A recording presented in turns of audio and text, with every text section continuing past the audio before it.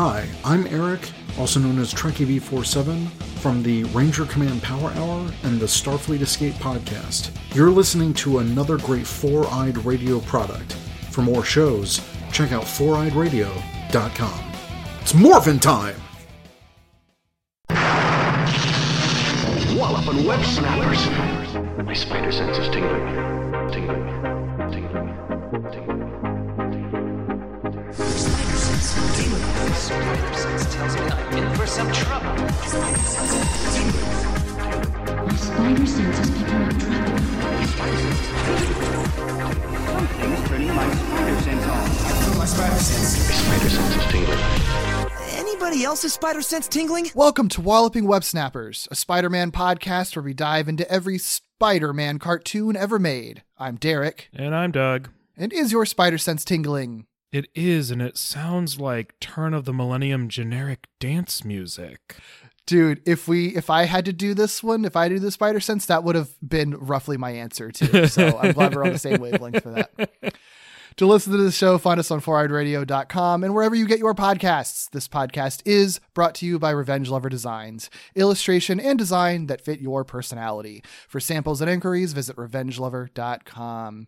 Cool. We're starting a new show. And this one has been, I feel like, hotly requested for, at least it seems to me, considering that we don't get like very many requests in general, because I guess people just expect us to cover everything because we say that we will, and we will. But I feel like for years, from many people that I've talked to, when I've brought up our show or like plugged it on another podcast or what have you, like someone will always be like, oh yeah, what about, have you all done that weird CGI show? Or like, have you all done that one that was on MTV? And it's either, I've heard it from people who like love it. I've heard it from people who hate it. I've heard it from people, I think mostly, who just consider this a weird curiosity that they remember because it is weird for a number of reasons. And not in a bad way. I think it is just one that like everyone who was either growing up or was just around in 2003 knows exists. And I think your opinions on whether you love it or hate it, I think are all valid. But I think no matter what, I think everyone kind of agrees that like this was just a odd kind of show to exist for a number of reasons. You don't have any experience of this one at all, do you? Have you ever seen this one before? No, I absolutely haven't. And I don't know. I don't even know if I would have known it existed. I don't know that I would have, honestly. You might have literally been the one who told me this show existed. Oh, that's so funny. That's so funny. The show that we're talking about today it goes by many names. Officially, as of the 2004 DVD release, and they retroactively called it by this name ever since then, Spider-Man: The New Animated Series. Which is just a funny title for a show. It's also known as like the MTV Spider-Man show, the 2003 Spider-Man show. For all intents and purposes, this is the CGI one that aired on MTV that came right after the Raimi movie and is very heavily influenced by the Raimi movie to varying degrees that we'll get into. But I think we're going to have a lot to say about this one because it is a very interesting show for a lot of reasons. Yeah, maybe we'll have a lot to say. I don't know about that. Oh, okay. Okay. We'll see. It might be episode to episode, to be honest, based on the very little bit that I've watched. I think so. Yeah. So this one, I think this is one of the few shows we covered a lot on this podcast that it's like we have no information on this because no one's talked about it. Nobody's talking about the Spider-Woman show, for example, even though I would love to know so much about it. It's the opposite with this case. There was like a DVD release like right after the first season that has just a shit ton of stuff on it. Like the creators of the show really loved talking about it at the time. And so there's a wealth of material. And I think a lot of it is kind of fascinating, given that this is the first CGI Spider-Man show. And I guess only one as of right now. And Spidey and His Amazing Friends. Oh, okay. Yeah. So, but I mean, that took what, 20 years for that to happen. So yeah, that just happened. Yeah. And it's also like the most opposite vibes that you could possibly have between this show and that show. Cause this one also is like kind of aimed for an older audience very intentionally. So I think what's sort of interesting about this is that it is very directly like one of those cartoon sequels to movies that come out that happen that used to happen pretty often, where like this is specifically like directly kind of connected to the Raimi movie. But I think the genesis of it is sort of fascinating because it wasn't always. And I think that's kind of, you can kind of tell when you're watching the show, because it was about 6 months before that movie began that, who would become the co-executive producer, Adu Patton, who I'm not going to have another chance to really talk about him in depth. So I think his sort of history is directing and producing stuff like Animaniacs, Extreme Ghostbusters, Godzilla the series, Max Steel, a bunch of Monster High movies, a Starship Troopers TV show called Roughnecks that I've never heard of. I don't know. And he's going to be working on the Magic the Gathering show. So it's a guy who's kind of dabbled in both 2D and 3D animation throughout the years. He and Adelaide Productions got this contract from Sony to work on an animated series to kind of go along with the movie. It wasn't necessarily meant to be like a sequel to the movie or anything. It would just be to sort of ride the crest of it, kind of in the way that like the 90s show was riding the crest of what would have been the James Cameron movie, right? Mm-hmm. Avi Arad, who we're very familiar with, he brought in Brian Michael Bendis, who was the author of Ultimate Spider-Man, the comic, which had only been out for like a couple of years at the time that they were in production. So still sort of very like new to that, but it was popular enough that I think they recognized that he might be a good person to bring on to write a show. So he wrote a pilot script for it that was apparently like very edgy. It was like heavily based on the Ultimate Spider-Man comic. Other places have said that it was pretty much just a direct adaptation of Ultimate Spider-Man. Mm-hmm.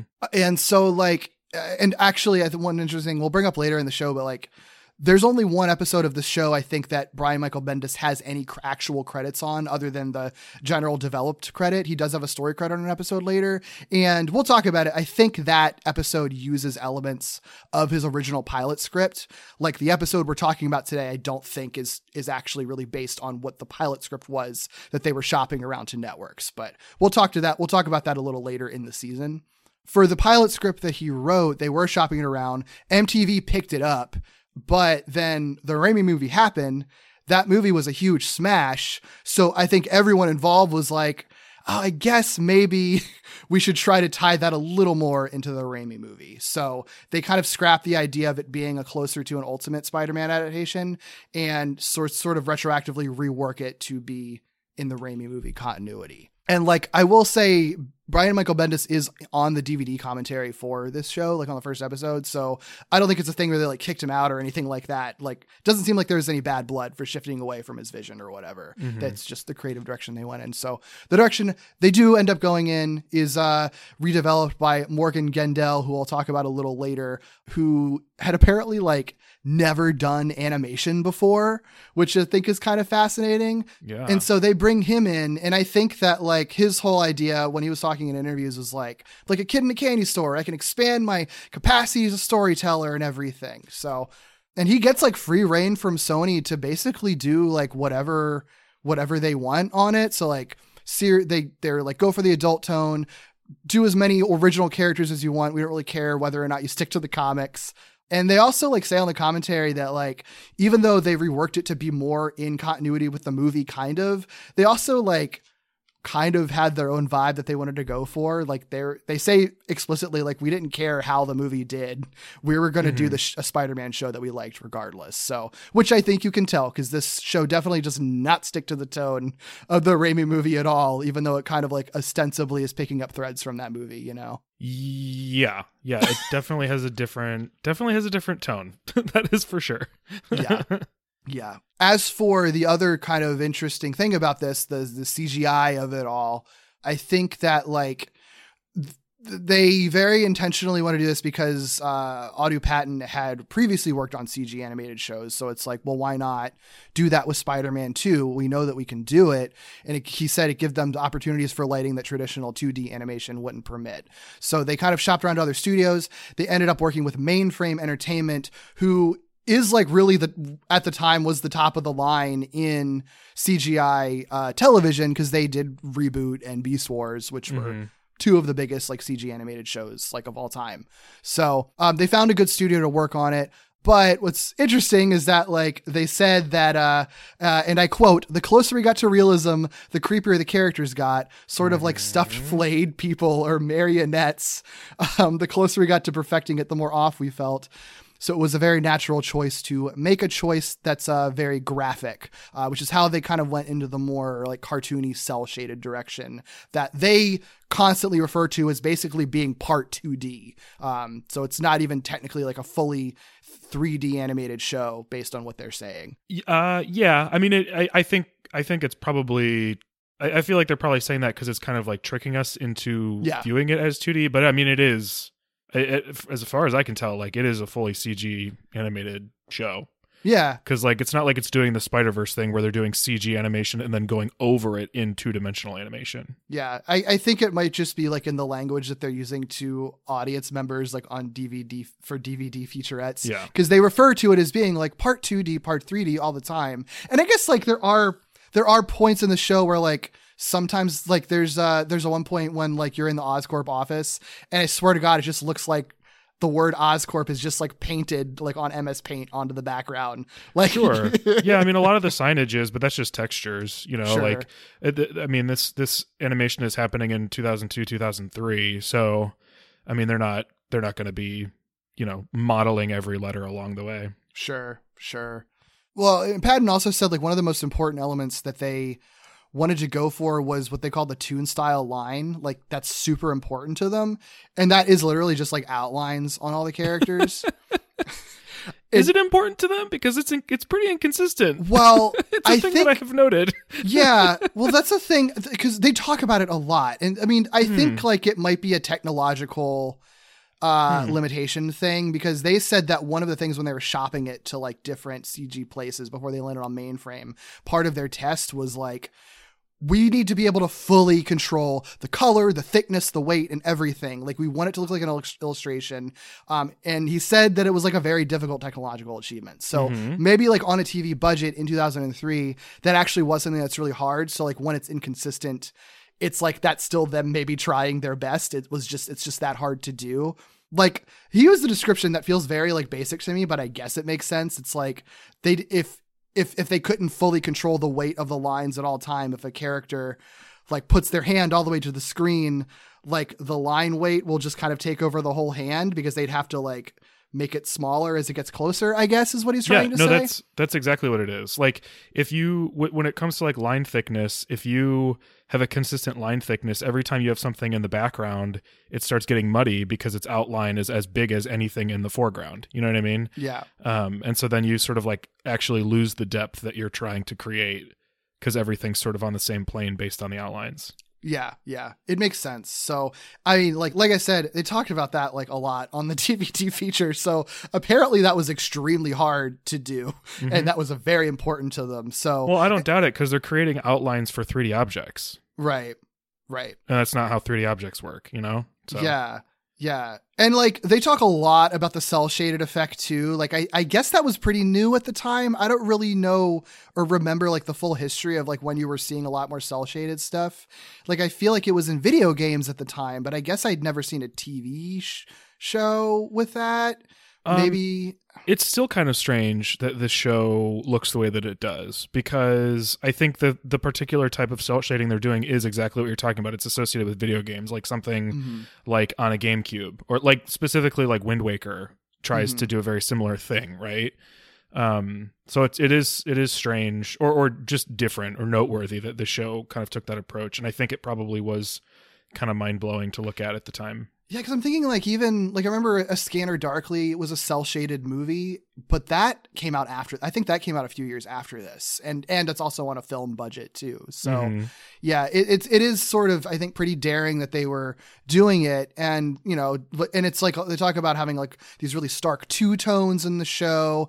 They were going with this sort of like neon noir approach is what they called it, where there's like a lot of bright colors painted to deep blacks, and they were going in it with honestly, like the way they talk about it. And granted, they're talking about this on a DVD featurette, so like they're going to want to make themselves look as good as possible. But the way they talk about it reminds me a lot of how you quote like Pixar people talking, where they're very intentionally like, we want to move along this technology. We want to sort of create something new. And then potentially other people who come after us, or other shows that come after us, are going to try to like use the technology that we've built. And so we'd theoretically see more shows that look like us on TV. And they wanted that. I don't think you really do. I feel like, yeah, I think I admire everything they're doing, and I appreciate all the stuff that they're trying to like push forward. I think even at the time, and again, I wasn't exposed to the show, so I don't have a memory of this, but I feel like even at the time, folks who might have been able to appreciate what they're doing probably didn't think it necessarily looked good. yeah. You know, like that would be my guess. And I didn't go back to look to find reviews that I'm sure exist, but I feel like there's certain things that they're unable to do that's probably out of their control that ultimately make it not look great. And I think maybe some of those things are things that have been smoothed out, or they were just maybe sort of ahead of their time in what they were attempting to do, you know? But I you know, when we go back and watch like Toy Story at the time, or even Star Wars, like the prequel trilogy, people love to shit on the prequel trilogy for how the CGI looks, but it was honestly mind-blowing. Like, it was mind-blowing, and what they managed to accomplish was astounding, you know? And so people have forgotten how impressed they were. I feel like maybe this is the type of thing where people who knew what it took were probably impressed, but I don't know if the average viewer was like, "Oh, wow," you know? Yeah, I'm not sure. I think you're very right. Because anyone that I've talked to that like doesn't have very positive feelings about this show was sort of like, yeah, that really ugly Spider-Man show. And I didn't mention this at the top, but I guess it's as good a place as any. As I was there when this started. I watched the whole season of it on MTV at night, and even at the time, I was sort of like, I appreciate what the show's doing. I don't think it's as good as it could be. And I don't think it's particularly pretty. I think there are aspects of this show that are really cool in terms of like the design. Like, I think that the movement of Spider-Man in particular, not necessarily like the fluidity of it all the time, but like just the way that they contort his body, I think is really fun in a way that they don't do it on a lot of other Spider-Man shows. And I think a lot of the lighting and some cool shadow work that they do in the show is really cool. But I don't think I really don't think anyone was looking at this and being like, what a technological marvel, you know? Yeah, even though it is. I mean, it's worth noting, like, it is. It really is. It just doesn't necessarily look that way to somebody who's not looking for it. And I think there are some things that I would point out as stuff they probably had control over that they chose to either do or not do anyway that hurts the style a little bit, you know? For sure. Yeah. I mean, and I have a whole list of some limitations. That's kind of funny. Like, I bet. Right. I mean, like the things that they said, they even cop to it in a lot of like the commentary and stuff, is that like, they were a lot more interested in like emotions on characters' faces, like the way that characters emote, sometimes even more so than a lot of the action. And I do think, honestly, that's the right choice, I think. Yeah, I think so too. And I do think that that's pretty reflected in the show. There's some goofy moments, but I do think that like people's faces are never like still in this show. Like, people are constantly moving their eyes and eyebrows and blinking and making facial expressions and moving their head around and reacting. Like, I do see that they put a lot of effort into that. And I do think that does show on screen.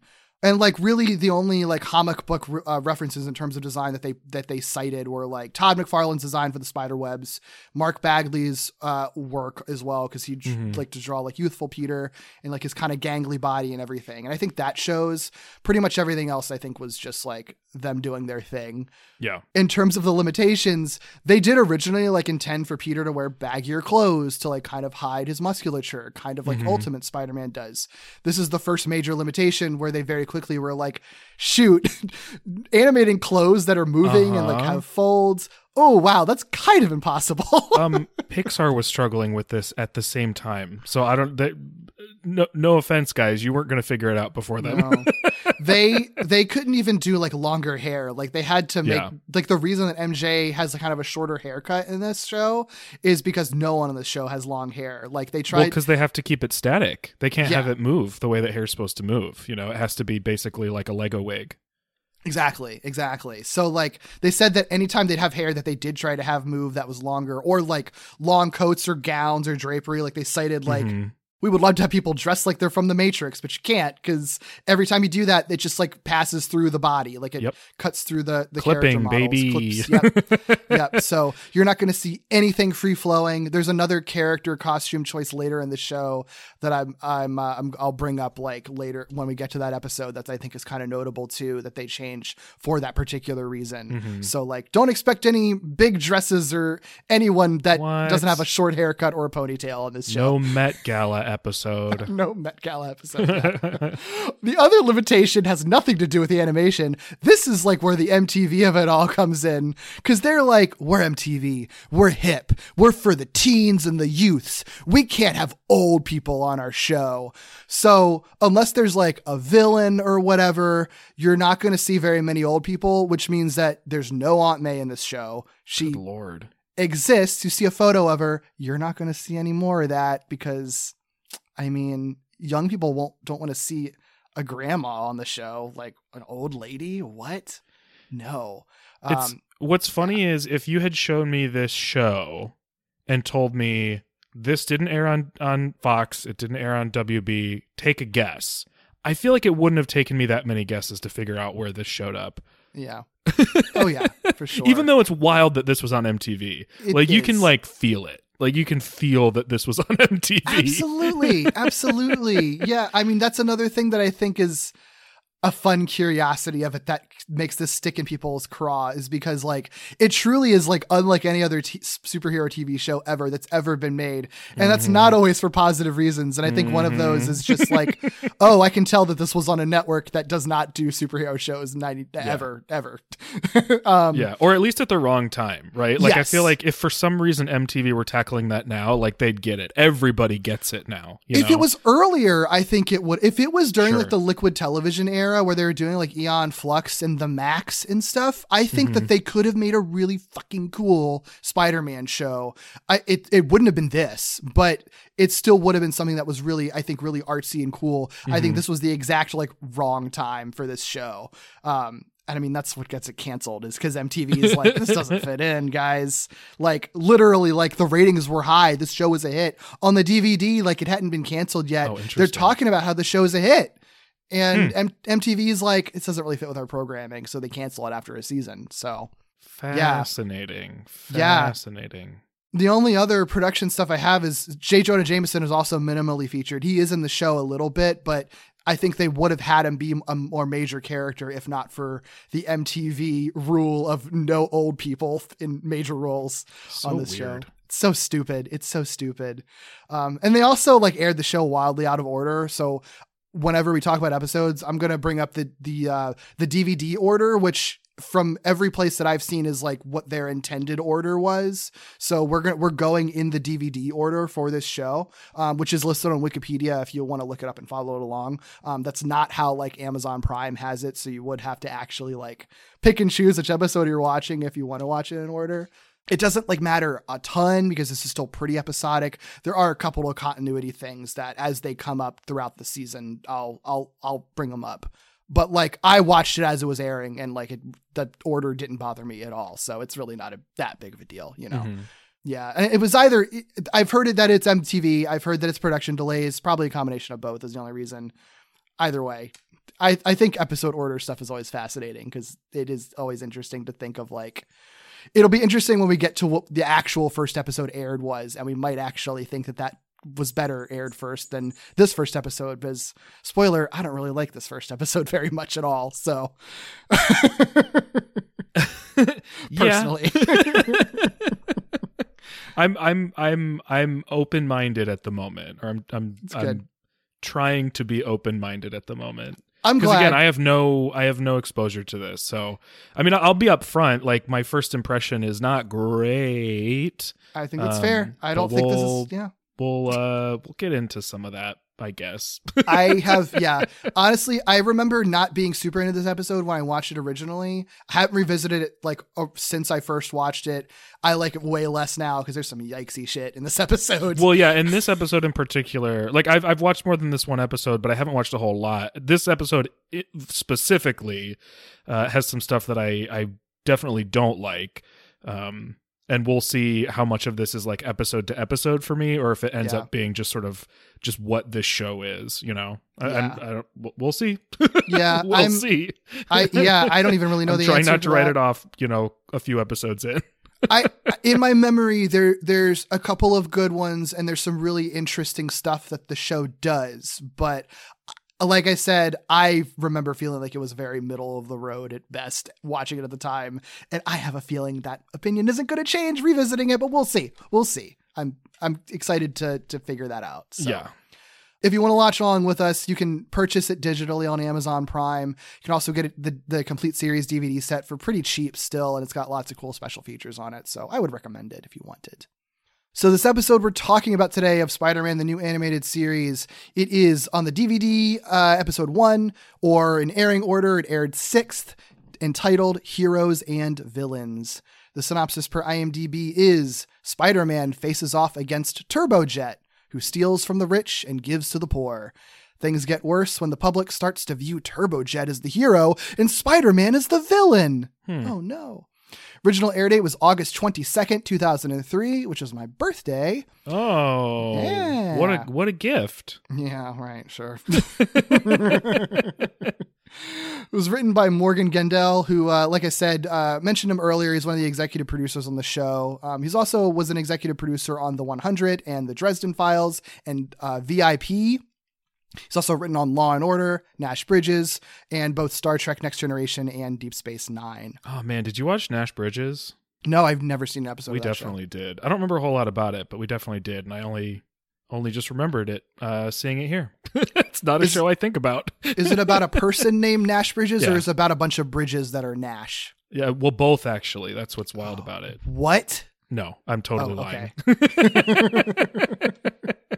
It's just a guy named Nash Bridges. Cool. I guess he's like a lawyer or something. I don't know. We don't have to talk about Nash Bridges. This episode was directed by Tim Eldred.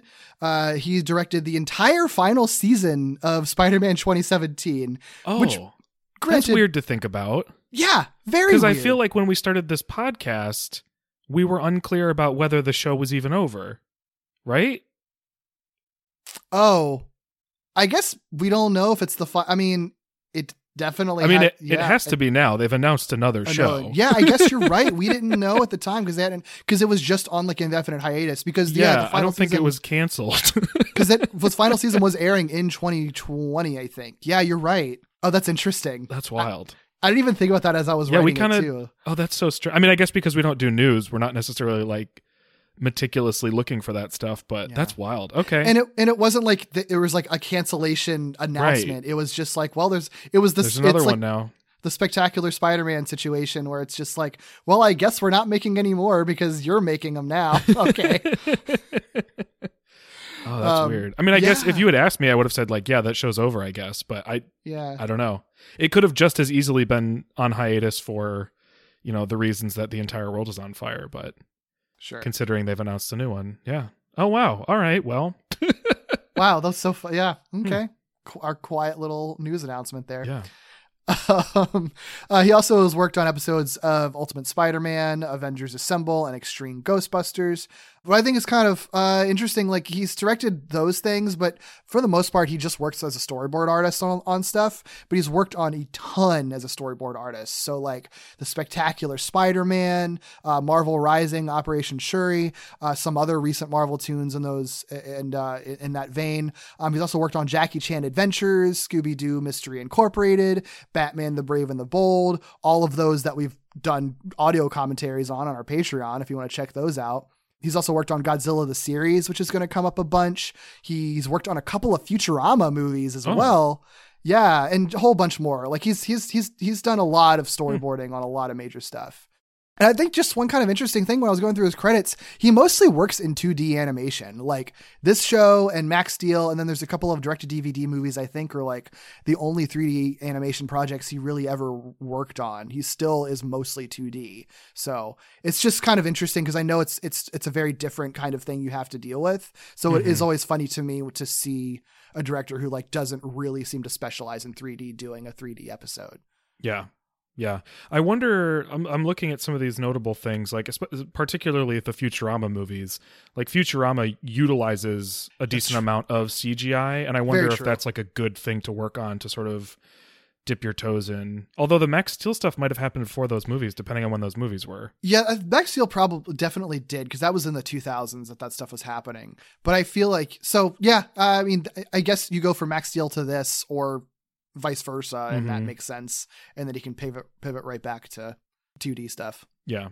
Well, obviously everybody on this show is new to us, as this is the first episode we're covering. So major players, even though there are plenty of people worth shouting out in this episode alone that aren't necessarily going to get a spotlight here. So we get Peter Parker and Spider-Man, of course.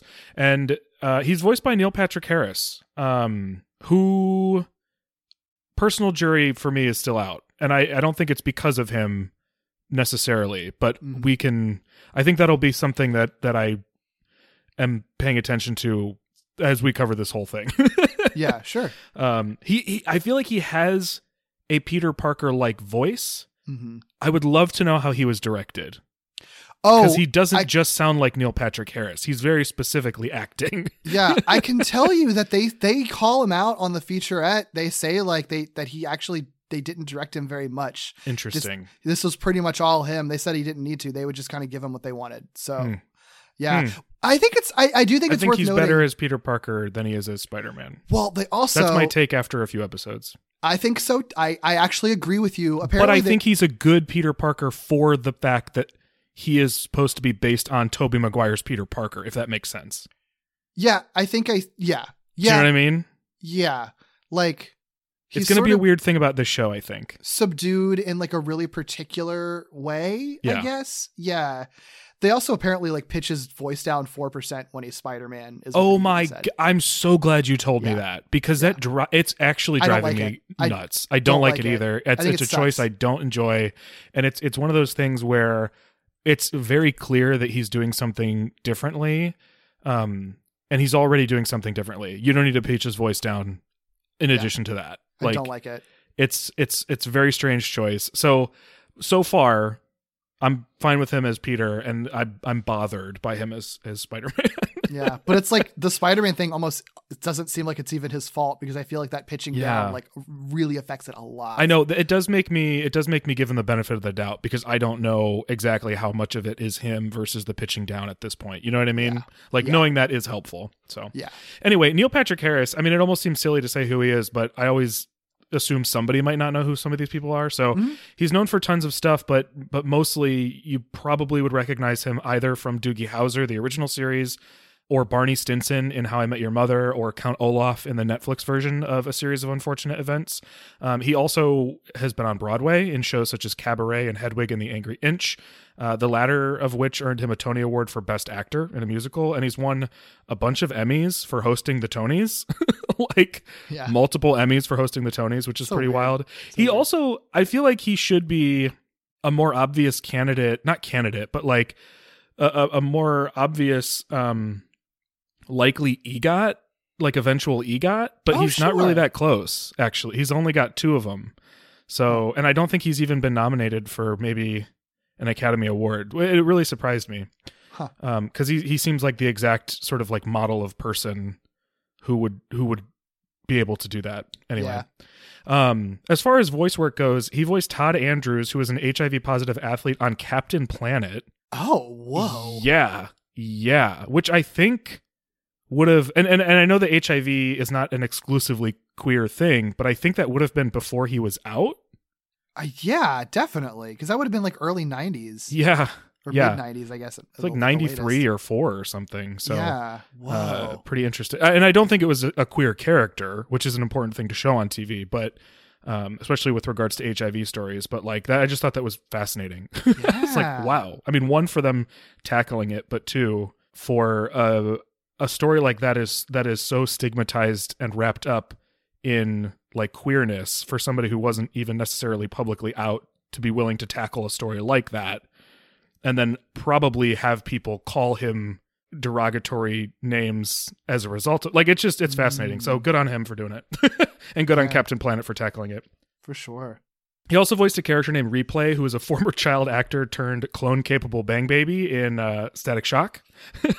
He voiced Ray Thompson in a couple episodes of Justice League, Prince Bubblegum in Adventure Time, and recently voiced a character in the Star Wars Visions episode The Twins that I haven't watched yet, so I don't know how to say the name, but it's Karre. Carrie? I saw it, but I don't remember how to pronounce it either. It's been a while since I watched that. So that character. Yeah. I do think it's interesting that like it's that he was cast in this at this time, because he hadn't really like this is post Doogie Howser. So people like the general audiences knew who he was, but he hadn't really done much after that yet. Like, I think when they were interviewing him, he was just sort of like, yeah, I just auditioned for this. I wasn't that interested because there's a lot of cartoons that I'm not, like superhero cartoons I'm not interested in, but it was a job. So I auditioned. Yeah. And he was like, I'd done some books on tape and I'd done a couple of Justice League episodes, but I hadn't really done much voice acting. So it wasn't like they were like trying to find Neil Patrick Harris specifically in the way that I don't know that anybody was seeking out Neil Patrick Harris at this time. That's why I'm saying, I think it actually is kind of interesting. Like, I mean, he said that he was very surprised when he got the role, basically.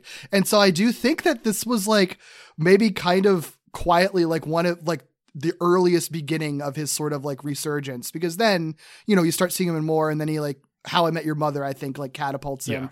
I guess what came first was Dr. Horrible or How I Met Your Mother first. I don't remember which. I feel like How I Met Your Mother might have been, but I don't know for certain. Yeah. I guess they were roughly around the same time, but like between those two things, it was sort of like, now everyone loves NPH. He's our gay icon again. It depends on the context, because he had gotten attention for doing Cabaret. True. Which was well before the How I Met Your Mother stuff, I think.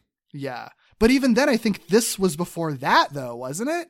I don't remember when when Cabaret specifically was. Yeah. I know Hedwig was definitely after he had like blown up again. Yeah. Or blown up the first time. I mean, he really was just known as Doogie Howser, Right. So. But I think even still, like, to get Doogie Howser to play Spider-Man when like, most of your typical like geek and or MTV audiences like are probably not paying attention to Cabaret if that was going on. Right. Like and wouldn't care about Doogie Howser. Like, I think that's pretty cool that they did that, Yeah. But this whole main trio is sort of like, they're all kind of unconventional choices, even though this series has plenty of folks that we will recognize.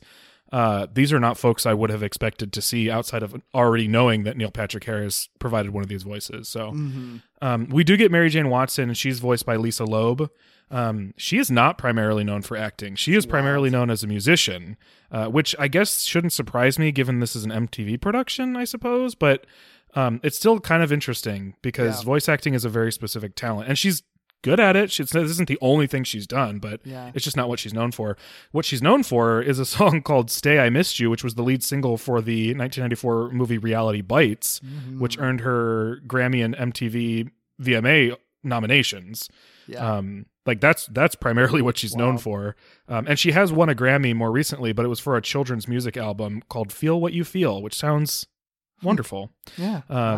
And she's appeared in plenty of television shows and movies, but she usually appears as herself. Like, she usually just plays, or quote, plays herself. Like, she cameos and stuff. Like Fuller House, AP Bio, Gossip Girl, The Drew Carey Show, Hot Tub Time Machine 2. Like, for as long as she has been famous, I guess, she's just been appearing as herself, which kind of cracks me up. That's so funny. I mean, it makes sense. It's just, I think she's really good in this. Like, I mean, her Mary Jane doesn't give it a ton to do, but I mean, like, you wouldn't have guessed that she's not like a voice actor, Yeah. It's also, I mean, it is also worth noting that, like, I think all these characters are subdued just based on when this show is happening. Yeah. So it is, I think all of them with maybe the exception of Neil Patrick Harris, because I know what he does elsewhere, you know, I think they all fit in perfectly with what's going on, and I don't really have expectations outside of that. So I think she fits into this sort of like turn of the millennium, more subdued version of Mary Jane, you know. Yeah. Would she play a 2017 version very well? I don't know. She's not all that bombastic, but the character isn't written to be, you know. Yeah, for sure. We get Harry Osborn as well, who, if you had just shown me a character model, I never would have guessed that's who this is. I mean, the only reason he looks the way he does, I suspect, is because they didn't want to have two characters with red hair. I think that's part of it, but can I tell you another fun fact? I'm sorry I have so many of these, but the DVD has so many like weird gems, and the production of this show is wild. That wasn't his original like character design either. That was a completely different like bully character that I don't think that we've met yet in the show. And I would have guessed he was Flash. Right. Well, it wasn't Flash. It was a kind of a bully character that was probably inspired by Flash, I guess. And then, but they just like liked that character design better than whatever they were coming up with Harry. So they ended up flipping him. And so we're going to see the Harry model. Yeah, we are. I'll double check who that is, but I don't think that we've met him yet. Actually, am I going to even know? Is it a character named Doug? I think it might have been. I'll check on that. That's all right. I'm used to fictional Dougs not being desirable characters. I might have just made that up, but I'll double check on that by the time we meet that character model. If he's meant to be a doofus, a jerk, or just an idiot, like Doug is a likely name that they would use on a TV show. So sure. That's usually where you're going to find your Dougs. Yeah. But like, yeah, they weren't designing this character model with Harry Osborn in mind. They just made him Harry Osborn because they're like, we like the look of this better than the other guy. And I mean, yeah, he doesn't look like any Harry Osborn I've ever envisioned at all. Nope, not at all. The voice actor they have is fascinating because it's Ian Ziering, who is famous for portraying Steve Sanders on Beverly Hills 90210 and other 90210 related shows, which there are many more than I realized. As well as being the main character in all of the Sharknado films. Cool. Good for him. He is the protagonist of the Sharknado franchise. Hey, you know what? I mean, I'm not leading a franchise, so more power to you, dude. Well, and I got nothing against that franchise. It knows exactly what it is. Yeah.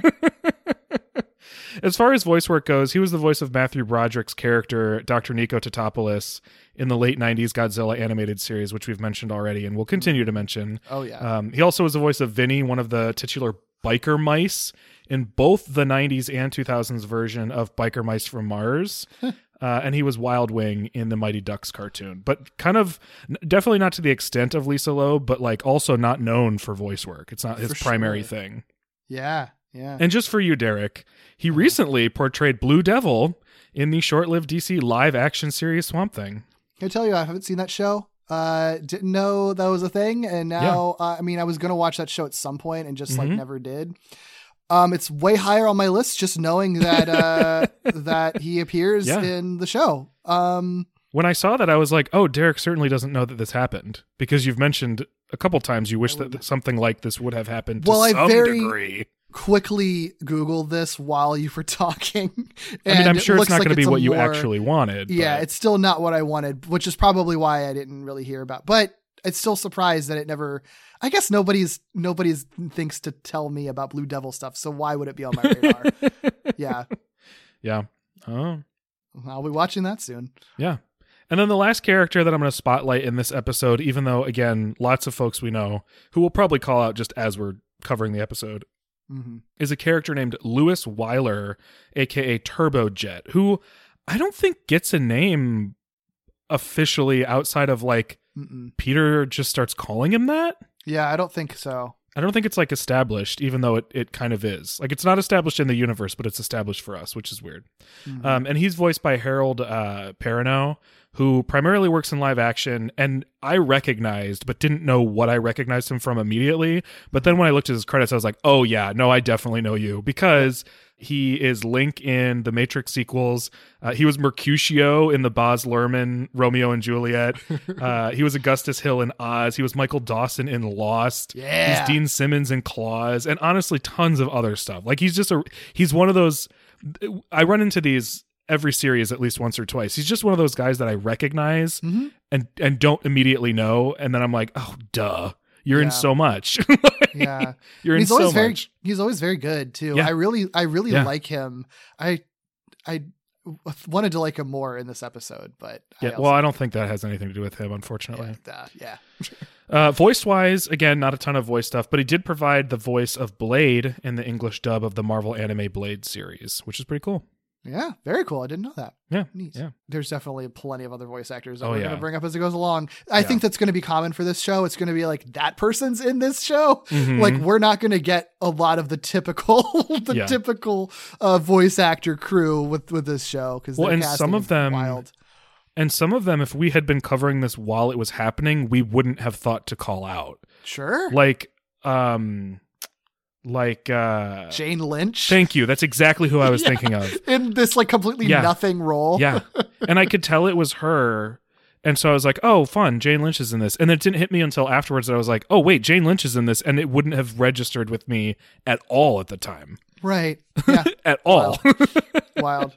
Anyway, let's get into this episode. Yes. So it opens at Empire State University, where a number of students and residents of a nearby apartment building called Vilroy Towers are protesting a recently announced plan by ESU to expand into Vilroy, which would displace all of the tenants with very little notice and zero assistance in their move. So basically, the university has said, we're taking your building and you all need to vacate, which sucks a lot. That really sucks, ESU. Like, Yeah. fuck it's off. Shit. That's shitty I would be there protesting as well. for sure. And then they even Peter- make a note to say that like 90% of the people who live in that building work for the university. So the university is displacing its own employees and not helping them move, horrible. which is What the hell? terrible. Yeah, it's really bad. What the hell, ESU? Yeah. Jeez. Well, you'd be there protesting, but Peter would be there criticizing that because he's taking pictures and he's like, there's some frustrating narration because he's like, yeah, they're protesting. A lot of your wide-eyed student radicals would agree. Some just love a good protest. And there's a couple points when it's just like, oh, I'm just not interested in that stuff. Yeah. I don't like it's it. a very, I don't like it either. And I don't think I would have liked it then either, but I'm like also not surprised that an MTV show in the early 2000s starts with him being like, whatever, caring is stupid. Yeah, it's that vibe. Like- it's very much that like Yeah. late 90s like kind of Gen X like end of history apathy. Like everything's fine, you guys. Why do you have so many problems? Yeah, I don't quit have this caring. problem, so who cares? Yeah. Caring is for losers. Yeah, It's a real jarring way to introduce us to Peter Parker. It really is. I guess like it is true to some versions, like Ditko versions of him in the comics. Yeah, I when know. he's I couldn't help think of some of those panels that he had in there of protests and the things that people said about them. It's like, well, this is kind of in a particular tradition. Absolutely feels like that. And it's just, and it's, oh God, it's so frustrating. And that comes up a few times in this episode. Honestly, all three of the leads kind of look bad at varying points when it comes to how they deal with protests and stuff. Yeah, but we'll get there. I think almost no one looks good by the No. end of this episode. Almost why- no one. I think the episode closest sucks. we get is like Mary Jane probably comes out on top of the bunch. Oh, but she has she has probably the lowest low. Yeah. The worst line I've ever heard. Exactly. Oh my God, Yeah. dude. Yeah, it's real Anyway, bad. We'll right, talk yeah. about it. I made a note for us to pause and talk about it. Please. No, dude, me too. It's like, It's real bad. yeah. Oof. Yeah, so right off the bat, this show, okay, I will give this show some credit, I guess, off the bat. Like, I do think one thing this episode establishes right from the get-go is that, like, oh yeah, we are at least going to kind of deal with some slightly more complicated things than your, like, Saturday morning cartoon fare would. Like, as mature as a lot of other ones do, it's not like their maturity is just like, there's going to be darkness and death. It's like this idea of like people losing their homes and there being a protest and that like that is something that I think is less likely to be tackled on another show. Yes. I hate how they tackle it. Let's be real. I but- appreciate it's something they wanted to do. It feels like it feels like a not very well executed natural progression of what a show like Power Rangers or Captain Planet would have been doing, right? Where it's like, we're going to have an episode about protecting the environment, and that's what we're going to talk about is cleaning up the beach. You know what I mean? Mm-hmm. This show seems like it would then take that and be like, well, let's actually talk about how like a corporation is the actual problem. It's not just us not picking up garbage, you know? Like you can kind of see where it's like, well, let's do the college age version of some of these things. Yeah. But I don't know. Well, they want to At tackle least like in retrospect, I don't know about how it played at the time, but like at least in retrospect, it's like y'all really didn't think about how this how this would play out or what you were trying to say. They want to tackle the gray area of it all, and I appreciate that, but why? Like, I think it's really important to ask the question when you want to tackle why? the gray area of something. I think knowing the why is really important, and it's not a thing we'll ever know. But I think there's a difference between acknowledging nuance in these things and sort of like buying into the grayness, which is where I think Peter ultimately falls and what makes me not really like him at certain points. And weirdly, honestly, the grayness that they land on from a perspective in of a the superhero show, weirdly also sometimes makes things even more black and white than I think that they wanted them to be. So exactly. Yeah. I'll be really curious to see how that plays out throughout the whole show. Cause kicking it off this way was like, oh, okay. All right. Yeah. Not a fun worldview. Not a great worldview here. Is it? But appreciate that they want to have one. Yeah. Yeah. You know? Sure. It's like it's a more grounded version of what Unlimited was trying to do in its 2-part premiere, you know, where it was like, we have a perspective. Yeah. We're acknowledging the social structure and classes and systems. Yeah. When it sticks with you, because again, it's unlike any other Spider-Man, even if this was animated, like, you know, more traditionally, it's just the vibe of it in terms of what it's trying to tackle is so radically different from any other cartoon you'd ever see. So, but yeah, like I said, Peter's taking pictures for the Bugle.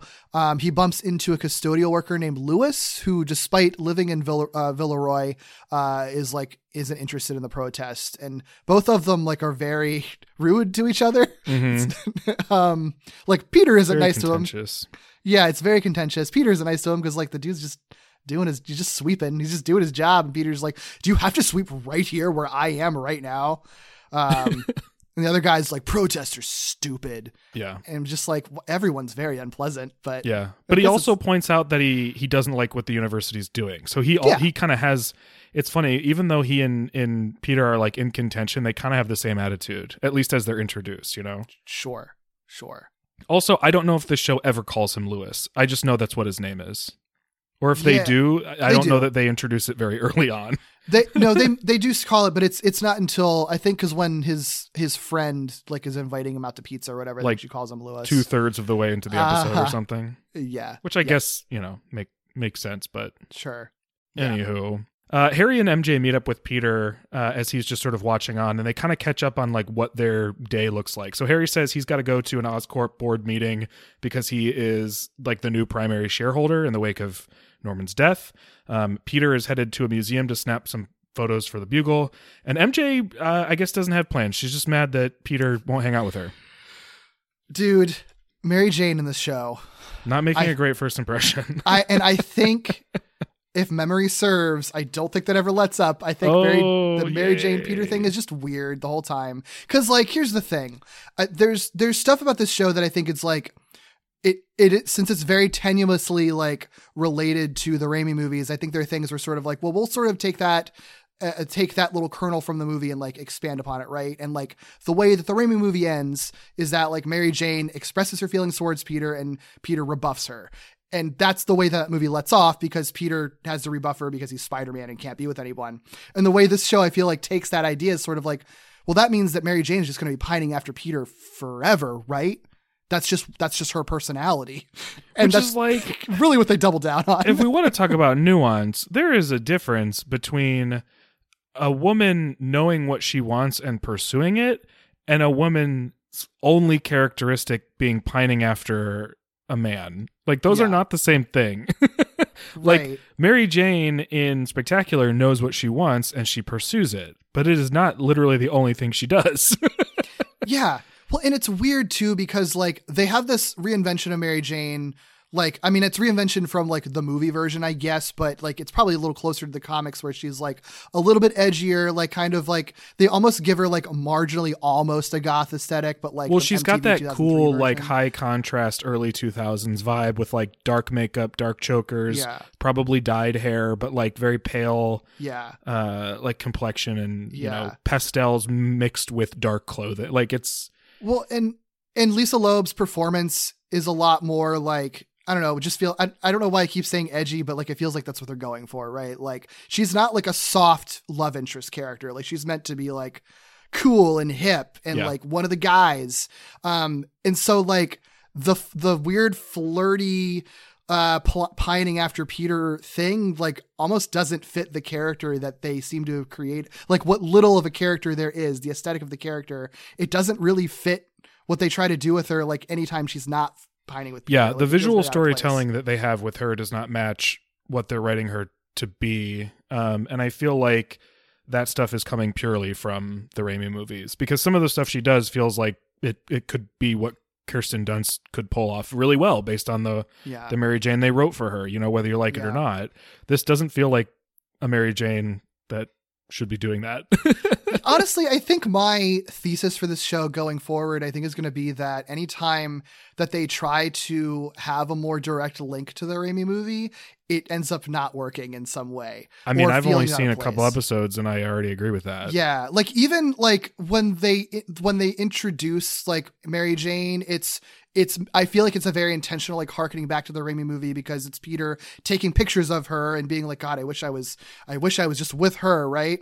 And that feels, I don't know, like even that like felt out of place with like the vibe that they're introducing otherwise. Like it felt like it was a reference to that movie. It didn't feel like a thing that this Peter would necessarily do, you know? Yeah, I think that connection is going to hold this show back. I was actually really surprised that even just like the suit isn't the movie suit. Like that really surprised me.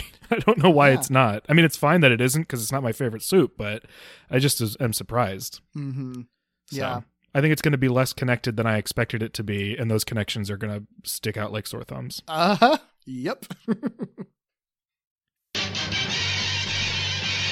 Hello, amazing friends. We just wanted to take a quick moment to thank our spectacular and up patrons, Bo, Eric, Steve, Carl, Katie, Mike, and Lillian. If you would like to support our show too, our way of saying thanks is by giving you lots of cool Spidey goodies. You'll have early access to all our episodes, including our AMAs, where we answer your burning questions about anything and everything, and we mean everything. If you join us at our $5 spectacular level, you get to hear us let loose and talk about wackier stuff in our After Dark commentaries or our movie commentaries, where we watch every single Spidey-related theatrical film, from the Raimi films to Amazing Spider-Man to Spider-Verse, Venom, Avengers Endgame, and more. And at our amazing tier, we'll invite you to be a guest on our show. That's right, you.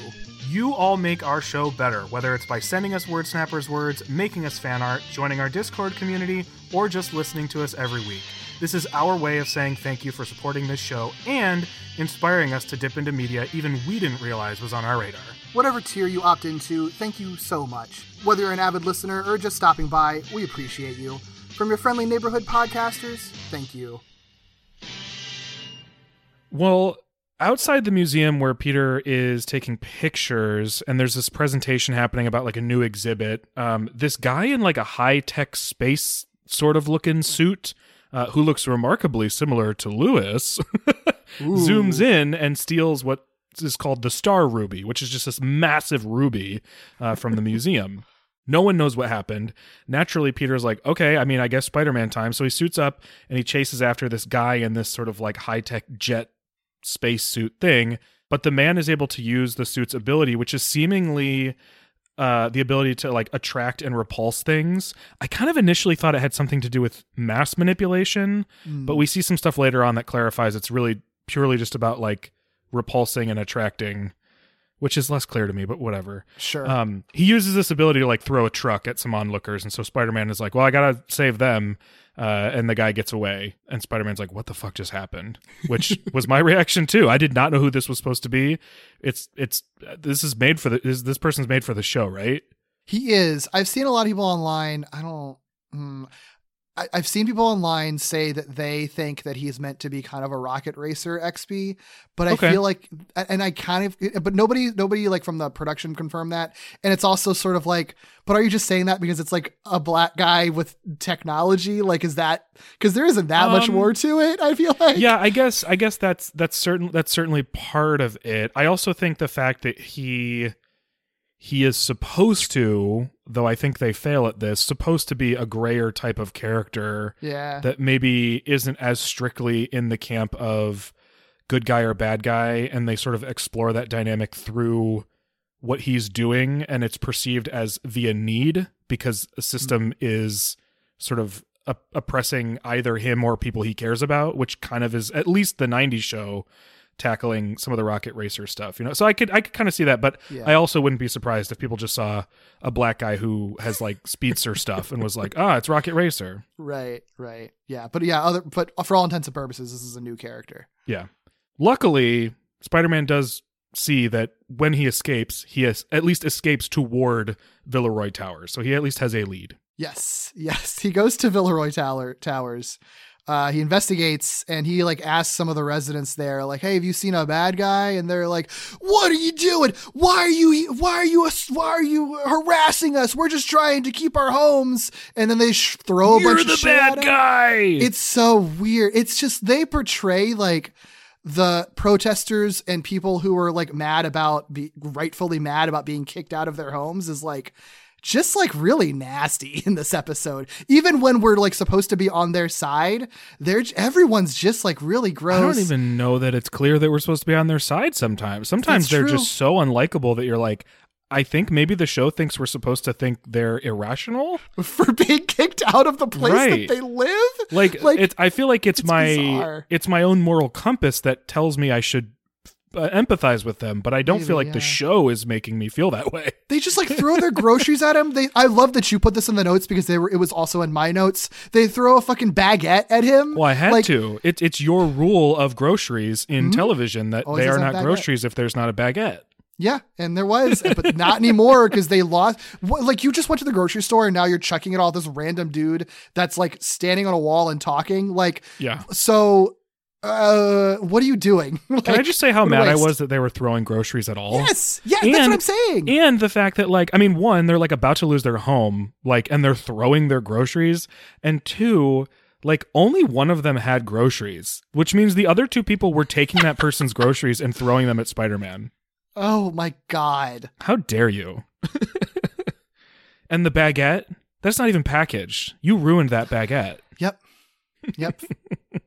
It's really abrupt, and the show, and if this is meant to be the first episode of the show, and it sounds like it was, they really don't establish this at all. They're really banking on you knowing that people tend to not like Spider-Man. Yeah, or might not.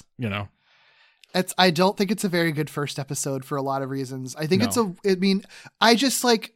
it's weird to me because, I mean, again, this wasn't aired as the first episode, so ultimately it didn't end up mattering, but like they keep saying that it was intended to be the first episode. It doesn't really feel like it.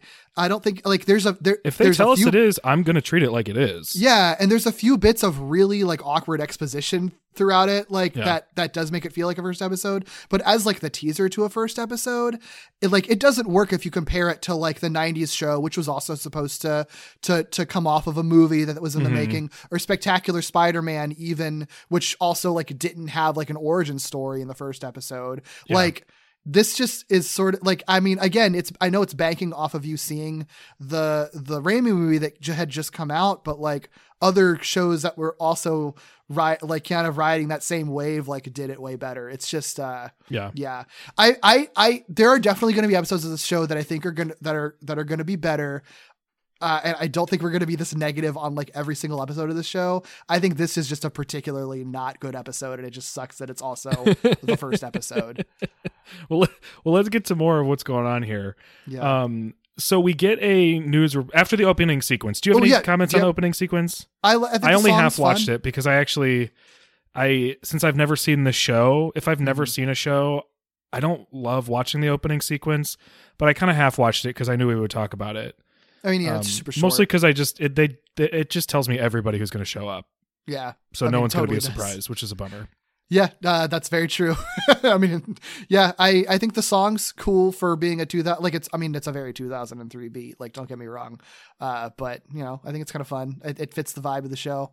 That's it. I think it's a memorable, song, I guess. Maybe not. Maybe it's just because I've seen it. If it's a memorable song, I wouldn't call it a memorable opening. It's a very generic opening. Yeah. The opening is just a bunch of clips, and Yeah. and sometimes they work well with the music. Most of the time, it's just random action things. So Yeah. it's a perfectly adequate opening, I think. Cool song, perfectly adequate opening. Yeah. But it's very short, so whatever.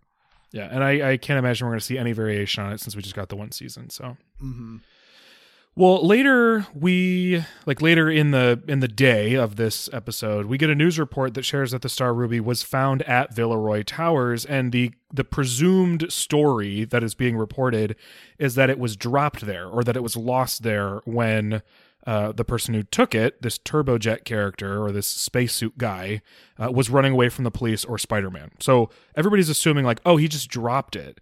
And the residents, they're assuming, found it and returned it and are using the reward money to fund their fight against ESU. So that's kind of like how the news is reporting the story, but it's clear that people are already kind of interpreting it differently.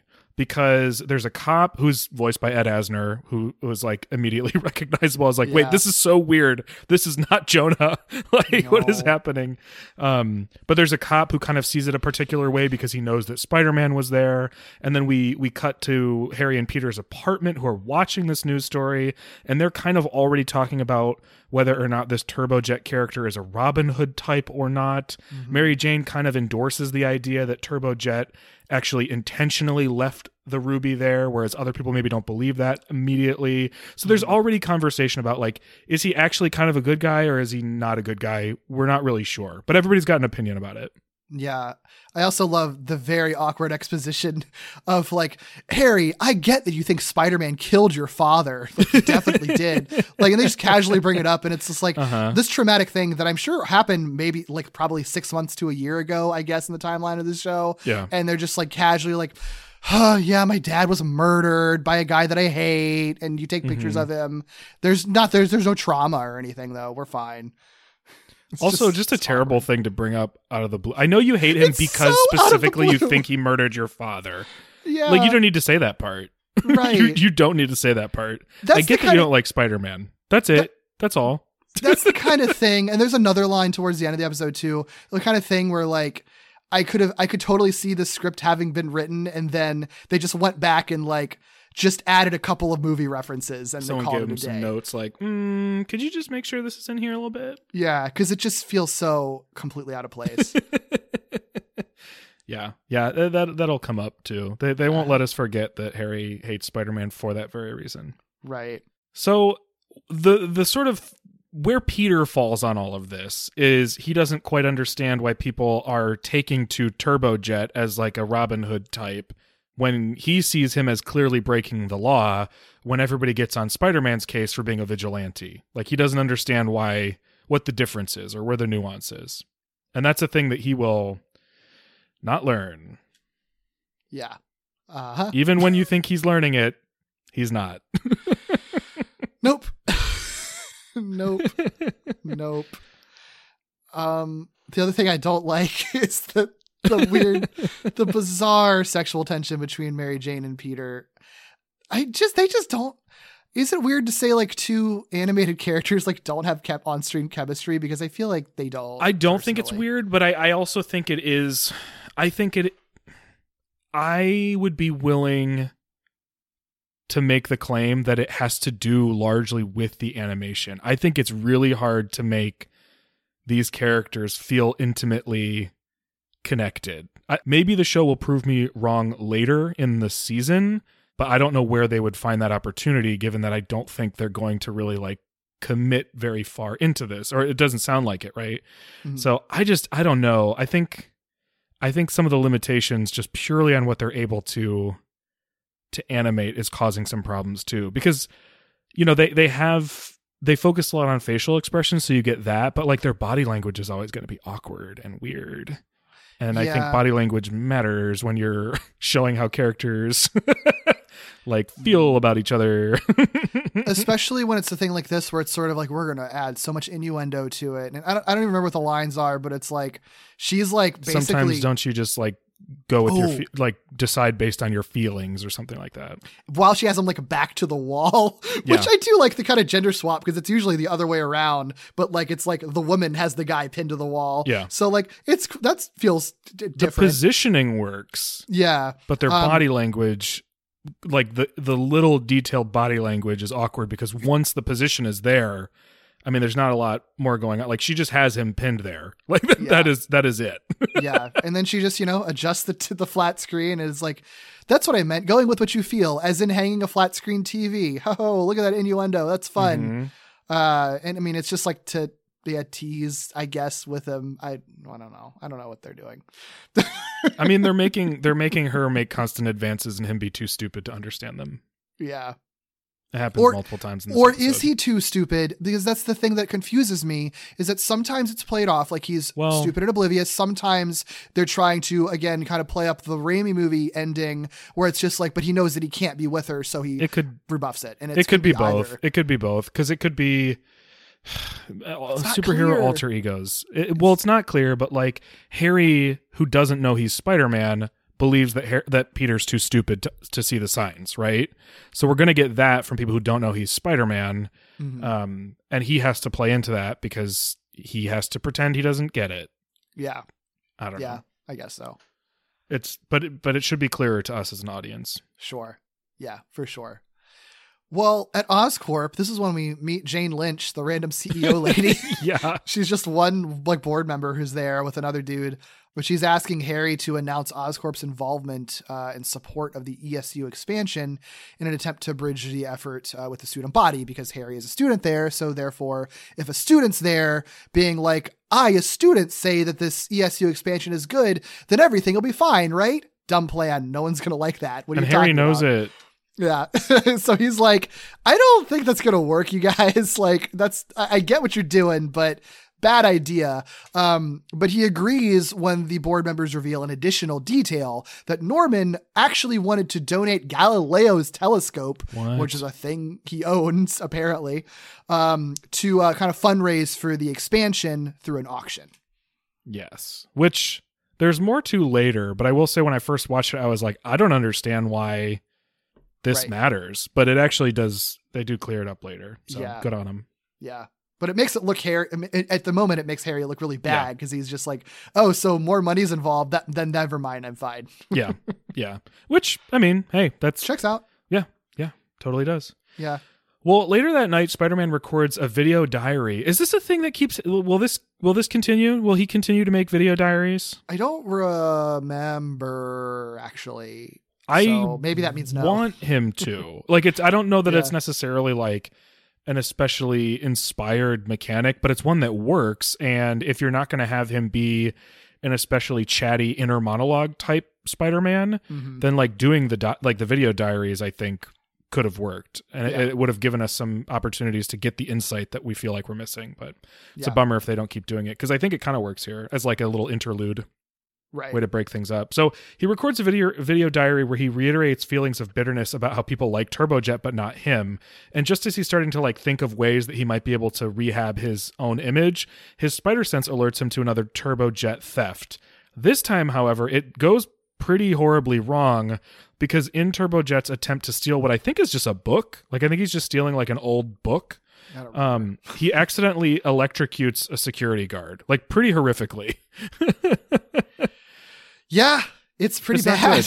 It's not good. This is again a thing that I will give credit for, in that this is obviously a thing that like you couldn't do on a Saturday morning cartoon, right? And like, not that I just need all my stuff to be dark, but this is the kind of like more ambiguous thing that I feel like it's that they can tackle, that it's like somebody getting like seriously injured.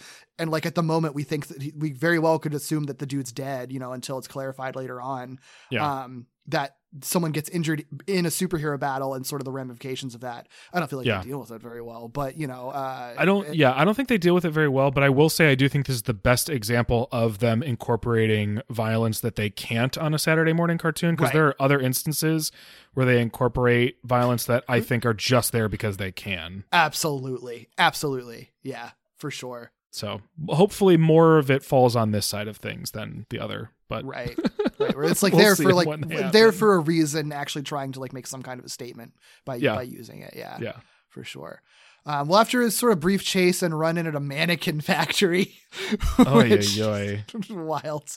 All right. I mean, I like the lighting of it because it's super dark. Yeah. Like it's all done kind of in these really cool shadows and Mm-hmm. everything. That does make it a little like, I wish that they'd been able to play up the creepiness a little better, but I don't know if they even really could have.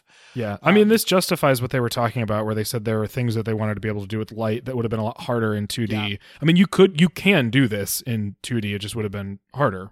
Yeah, and the vibe is really different. I mean, that's the thing that I think the show is always generally very good at is lighting and shadow and stuff. So this is an example of that. But after this run-in, Turbojet accuses Spider-Man of, quote, blindly following the rules.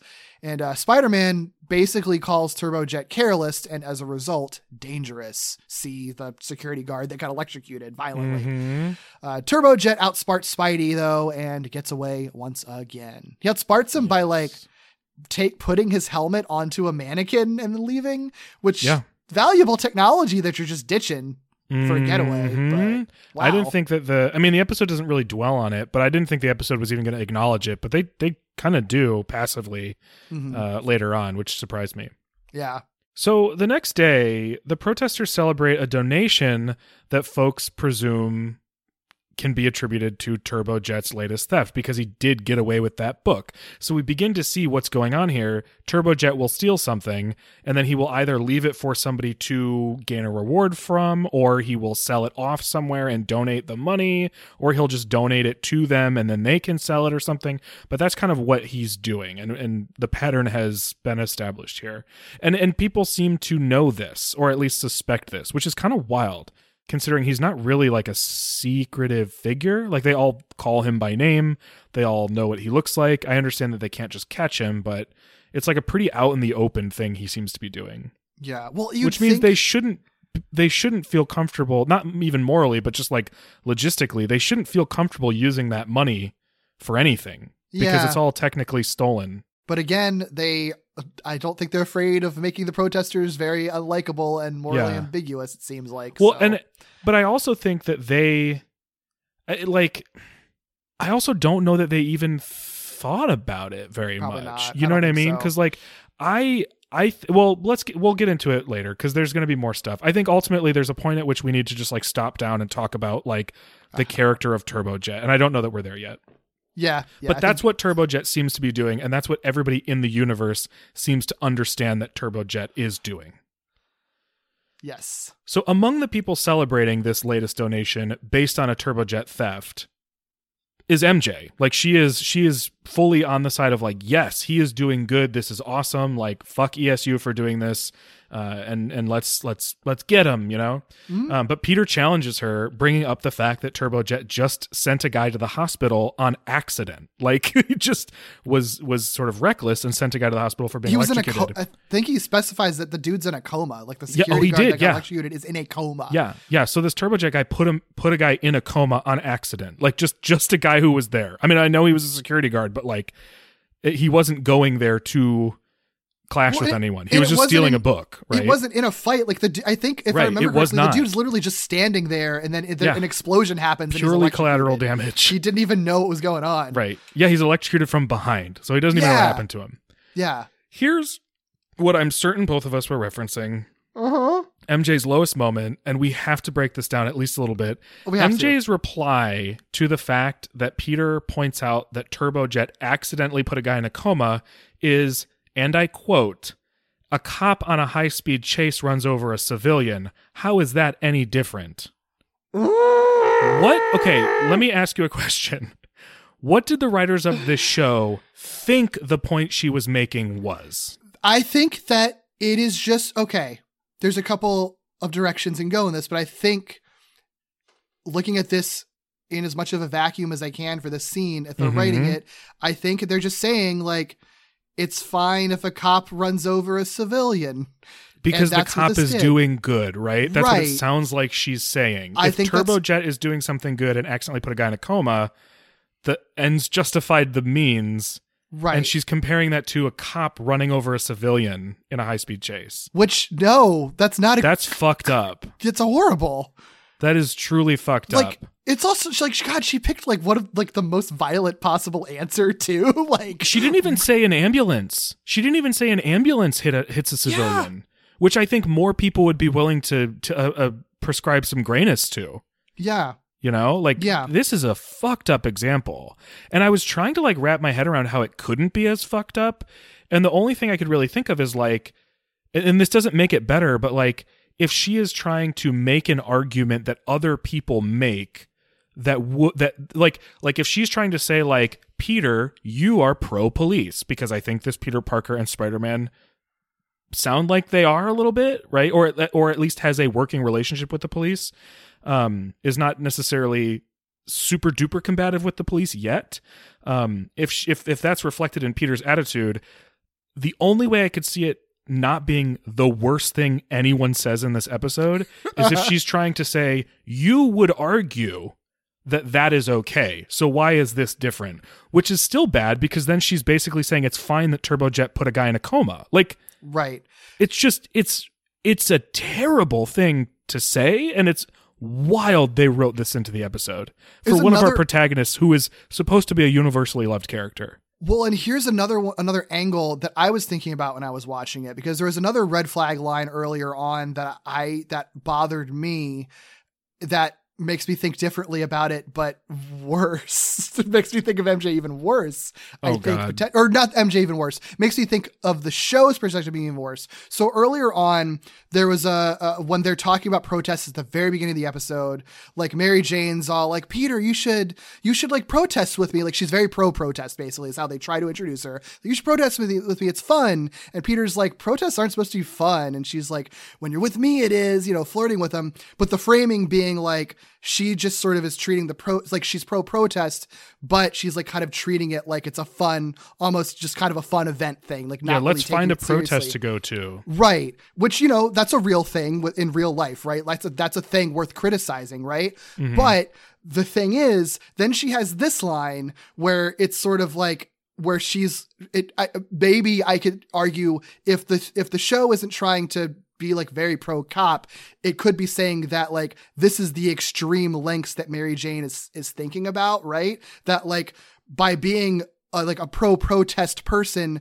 this is the natural, escalation of that, is that like, well, anything can, like, a cop can run over someone as long as it's helping our cause, right? Anything can happen. And then you couple that with like some scenes later on where there's like criticism of the protesters, like only doing it for the pizza or whatever. Mm-hmm. It almost kind of feels like the grand thesis of this episode is that people who protest are like fucking psychopaths, basically, Yeah. who are only doing it for the fun, doing it for the drama, don't give a shit whoever gets killed as long as it's like for whatever their stupid little cause is, quote unquote, So either Mary Jane as a character fucking sucks, or the show thinks Mary Jane fucking sucks because all protesters fucking suck. I think the show thinks that cops are good, and that that collateral damage in policing is something we should accept. And then I think that affects how they write everything else. But if they think that collateral damage in policing is okay, then like, I guess, then why is Turbojet's collateral damage bad? Is it just because his intention is bad? Because they royally fuck up writing the character of Turbojet.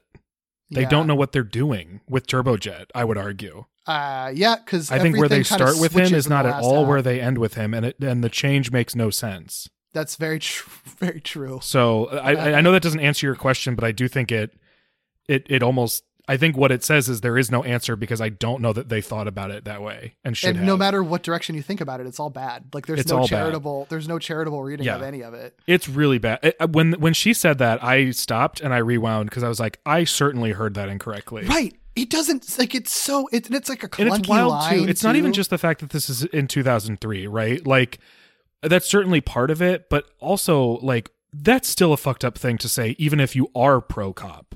Yeah. Yes. Like you should at least pause. Even if you are pro cop, you should at least pause to Right, be like, that's- do I think this is okay? Like, would it still be like a tragedy if that happened? Like, it's just like the, Yeah, it's the wild. clunky writing of the It's line. the that dismissiveness it's like, she has. It's right. No, that's exactly the problem. It's so dismissive. It's just like, that's no big deal, right? Like, yes. It Yes. is. Even if It is a even big if deal. even if I believe that a cop should be able to run over a civilian in a high-speed chase, that's still like, but you should Well- absolutely try not. That's like the worst case scenario though, right? Well, what's Like- wild too is this is a superhero show, not an anti-hero show. It is explicitly a superhero show about one of the most famous superheroes with one of the strongest senses of guilt in the game. And so if you're watching Spider-Man, you likely understand that we are never supposed to root for Spider-Man justifying the ends through any means necessary, right?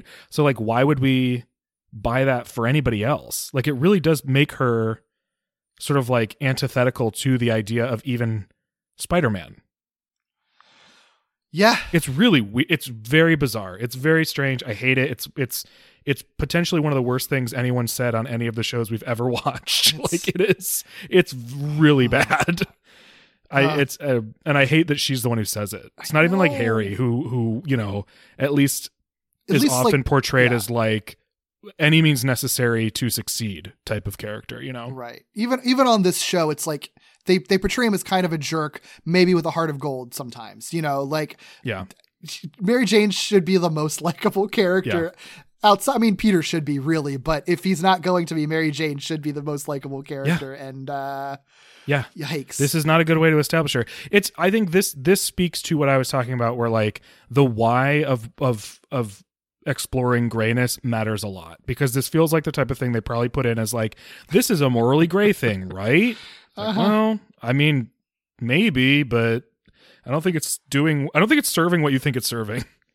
Oh my God. This episode isn't very good. This episode is a mess. This episode is a I'm mess. not a fan. I'm not a fan. Well, anyway, Not a good start. Their argument over this is interrupted when Harry decides to break it to them that Oscorp is responsible for the ESU expansion and demolition of Villeroy. But he's forced to yell over the crowd, who's getting more and more riled up. But when one of the crowd notices what he's saying, they all shut up, and he just screams that Oscorp is responsible for the whole mess. Bad timing, buddy. Cool. And all the while, Lewis is looking on. Yeah. And, you know, all the protesters throw shit at them and, Yeah. you know, because protesters are just on a hair trigger and then they'll Yeah. attack you. Yep. This episode hates protesters a lot. It does. I wanted to be I wanted to be more optimistic when we started, but every scene it's like, wow, no, it just hates No. protesters. Full on, straight up. Cool. Yeah, no, the protesters are made to be crazy people. God. Cool. So later at their apartment, their very huge, nice apartment that Peter Swanky and Harry apartment. live in, by the way. Yeah. Peter looks at a picture of Uncle Ben and also Aunt May, and possibly her only appearance in this entire show in that photo. We'll see if that photo even appears again. He dramatically suits up. That's actually kind of a neat little montage because he's like in a giant attic in this apartment. Yeah, the apartment has like a bell tower, Sure. it looks like. Sure. Yeah, it's Or some cool. sort of tower. It's cool. It's a little montage set to some techno music. He thwips off into the night. I wish this happened, and maybe it will, but I wish that these little interludes happened more. I feel like it would serve the show, actually. Mm-hmm. I know that it would technically interrupt the flow of things, but I think that the show might actually be served by some of those interruptions, to just like do a cool thing. You know how like anime will often have like little things before and after commercials? Oh, the eye catches? Yeah, the eye catches, exactly. I feel like this show would benefit from that. Not even necessarily just where commercials breaks are, but just like in between scenes. Sure. I don't know. That's how I'm feeling about it at the moment. If they overdo it, maybe I'll feel differently. But I have a feeling they won't. I think they'll underutilize it. Yeah. Well, at Villeroy Towers, a woman named Jelena stops by Lewis's apartment as he works on the Turbojet suit, which is, by the way, the first time they confirm he is Turbojet, even though we can see his face. In a superhero show, I do feel like you kind of have to explicitly say so for it to be accepted as part of the story. So this is where we get officially he is Turbojet. And they argue over whether the protest committee is productive or not. This is where they talk about like the pizza, right? Where she says, hey, the protest committee is meeting and there's pizza, which is like a totally normal thing. And his response is like, fuck that. I'm not in it for pizza. Like, okay, buddy, calm down. But what's so weird is like I do actually think his character still makes sense to this point, right? Where it's like, okay, they established early on that he is pissed that ESU is going to take his home away, but he also feels like the protesters are not productive. That's a fine thing to think. I think it's fine to think critically about what a protest is doing. Because for sure, protests and advocacy groups have to have goals, right?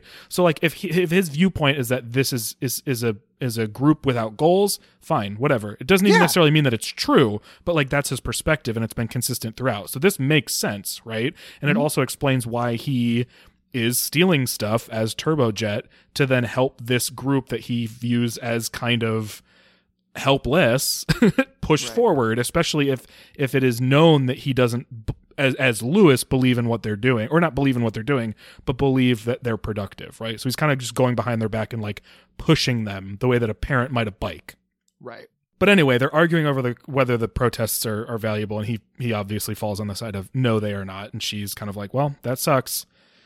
What I think sucks is that we don't get more of Jelena because she seems cool. And she's voiced by Cree Summer. Yeah, exactly. Yeah, I will say that's not the only character Cree Summer voices. I mean, she voices the teacher in this episode. It would be criminal if it were the only one. but I know that like she does some voice work on this show. I don't remember if she plays a major character or not, but she at least is like I think even their teacher like appears multiple times. Yeah. So like we will see more of her, even though I do think Jelena is pretty cool. Yeah. But well.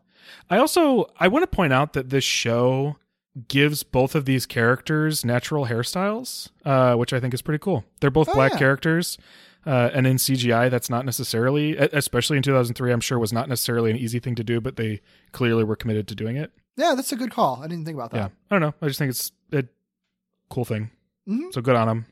Yeah. Especially when we talk about like whether or not these shows even represent people of color at all.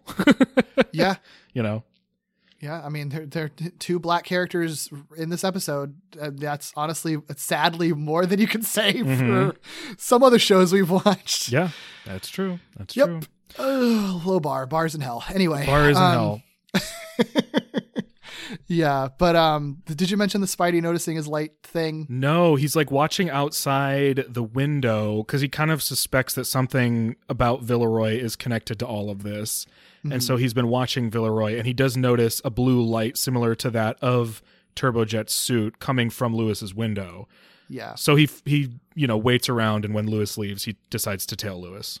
A thing that I do like that they do with Spider-Man in this, at least in this episode, probably throughout this show too, is like I really like how they portray Spider-Man like following people quietly and like stalking in the shadows. 'Cause it uses their shadows really well. Stealth. Yeah, all the Spidey stealth stuff, it's cool because I think they're really smart to like not give him any sound effects when he's being stealthy. So there is this creepiness to seeing this like Spider-Man silently crawling on things in the background of stuff and in the shadows and like perched up against the moon and stuff like that.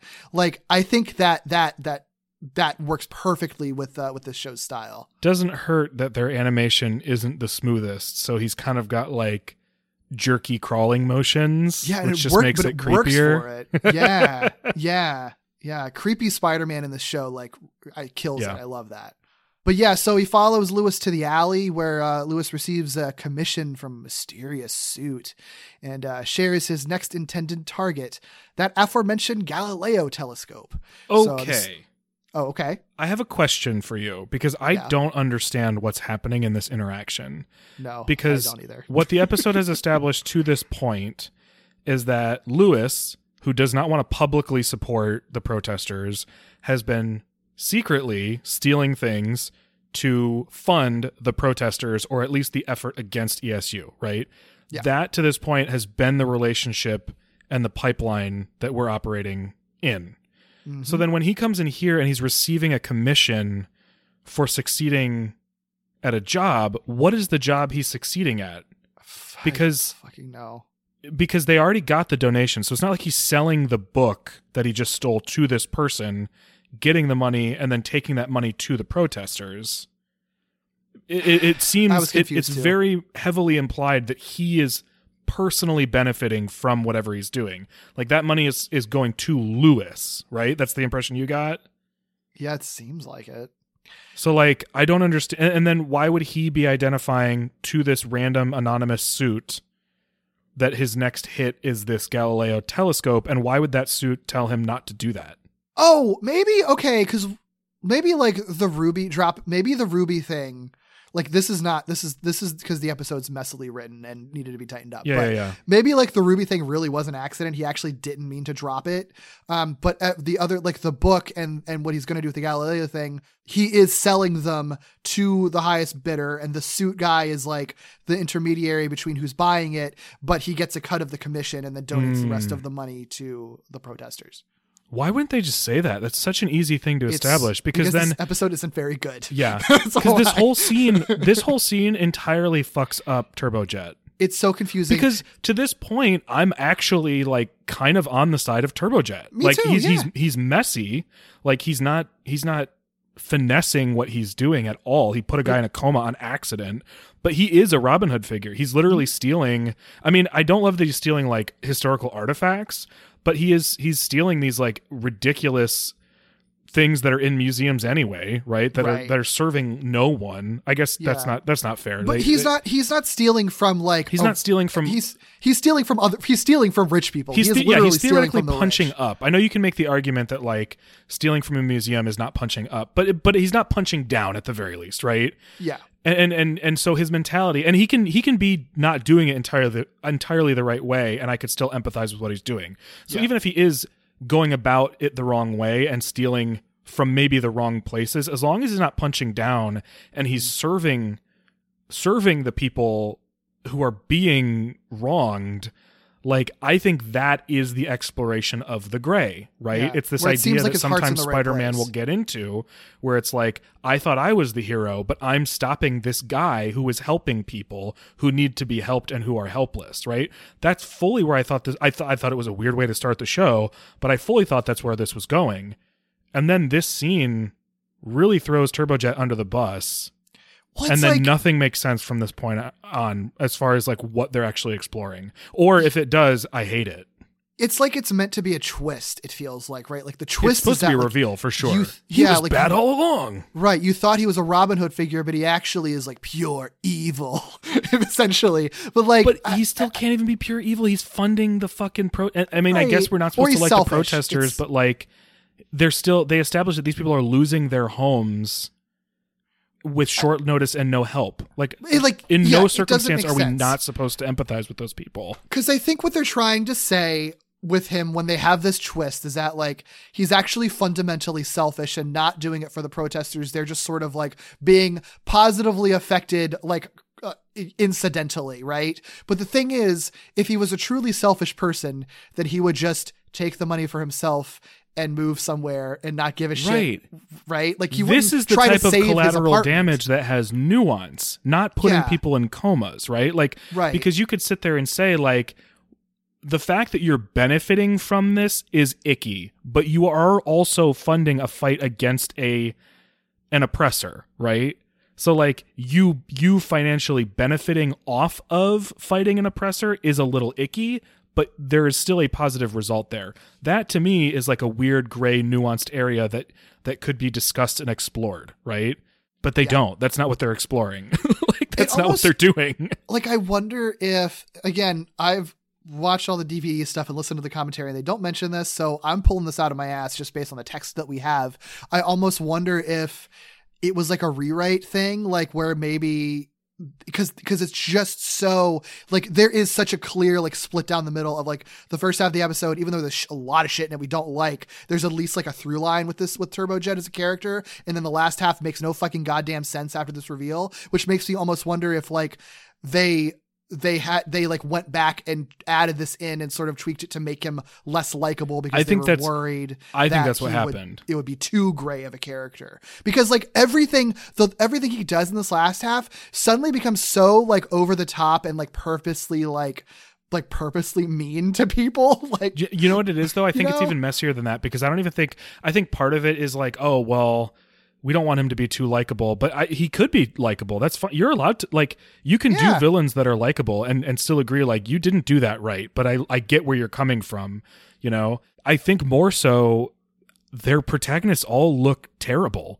Like, if Turbojet ends up being the good guy in the end, you either need all of these characters to admit that they were wrong along the way, which they could have done very easily, or they need to make him a bad guy so that they can justify, you know, Peter and Mary Jane not being just human scum.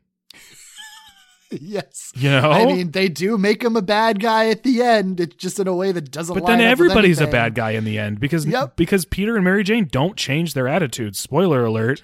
They're still like pro cop, like means justify or ends justify the means, like, but also protesters are stupid. Yeah. Like it's weird. It's weird.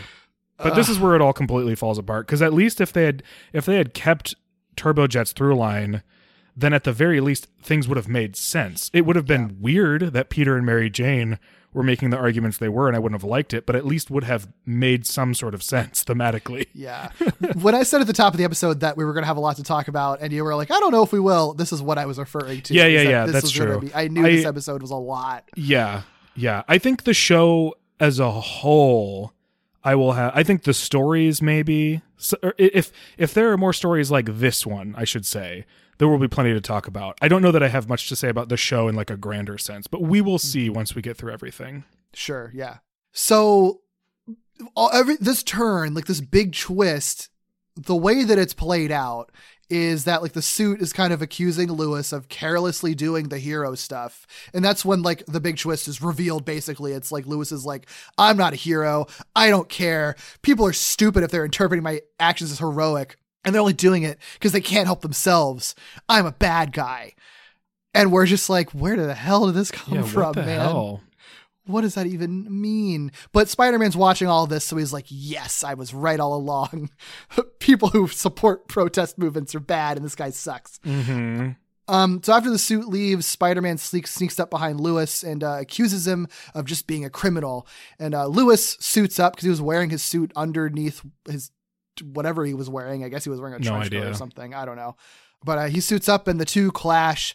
They set off a nearby security alarm, but then when the police arrive, Turbojet jets, and Spider-Man is seemingly caught red-handed with all that money that Lewis had received earlier. So the cops are after Spider-Man now.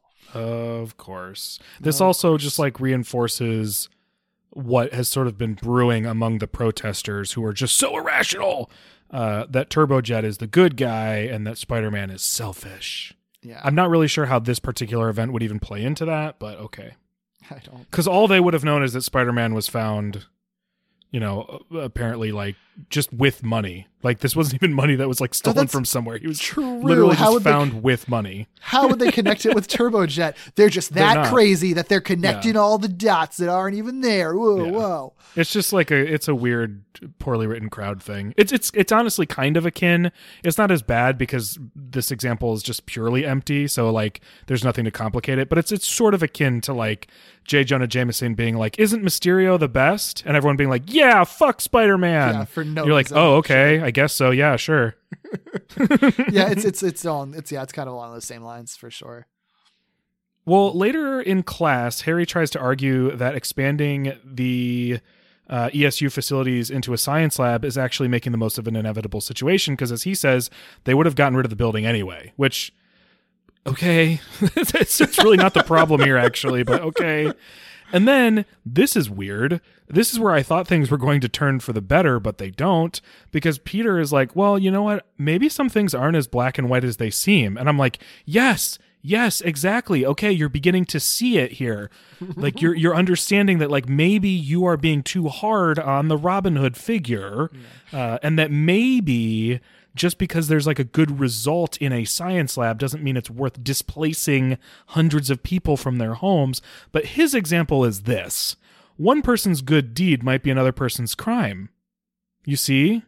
One person who's Robin Hooding about might actually be committing crimes, you guys. Have you ever even like fucking read Robin Hood though? Like, yes, Robin Hood commits crimes. And we cheer for good, it. and we cheer for it. Like, that's the point. The whole point. That's not the point to be made here. What are you doing? And the order of this is really important because it's not like he says one person's crime is another person's good deed. The order of this sentence matters. Yeah. It really does, because he is just simply, he's actually not exploring grayness at all. He's making a very clear distinction, and he's on the side of the police, basically. Like, you are committing a crime, period. He says earlier, why do I have to follow all the laws when this guy doesn't have to? He should, and not his conclusion, his implied conclusion isn't that people should be more lenient on him. It's that Turbojet should follow the laws. Like, that's what is implied. Spider-Man doesn't follow all the laws. He's a fucking vigilante. Vigilantism is illegal. He breaks stuff all the time. What are you talking about? That's also not right.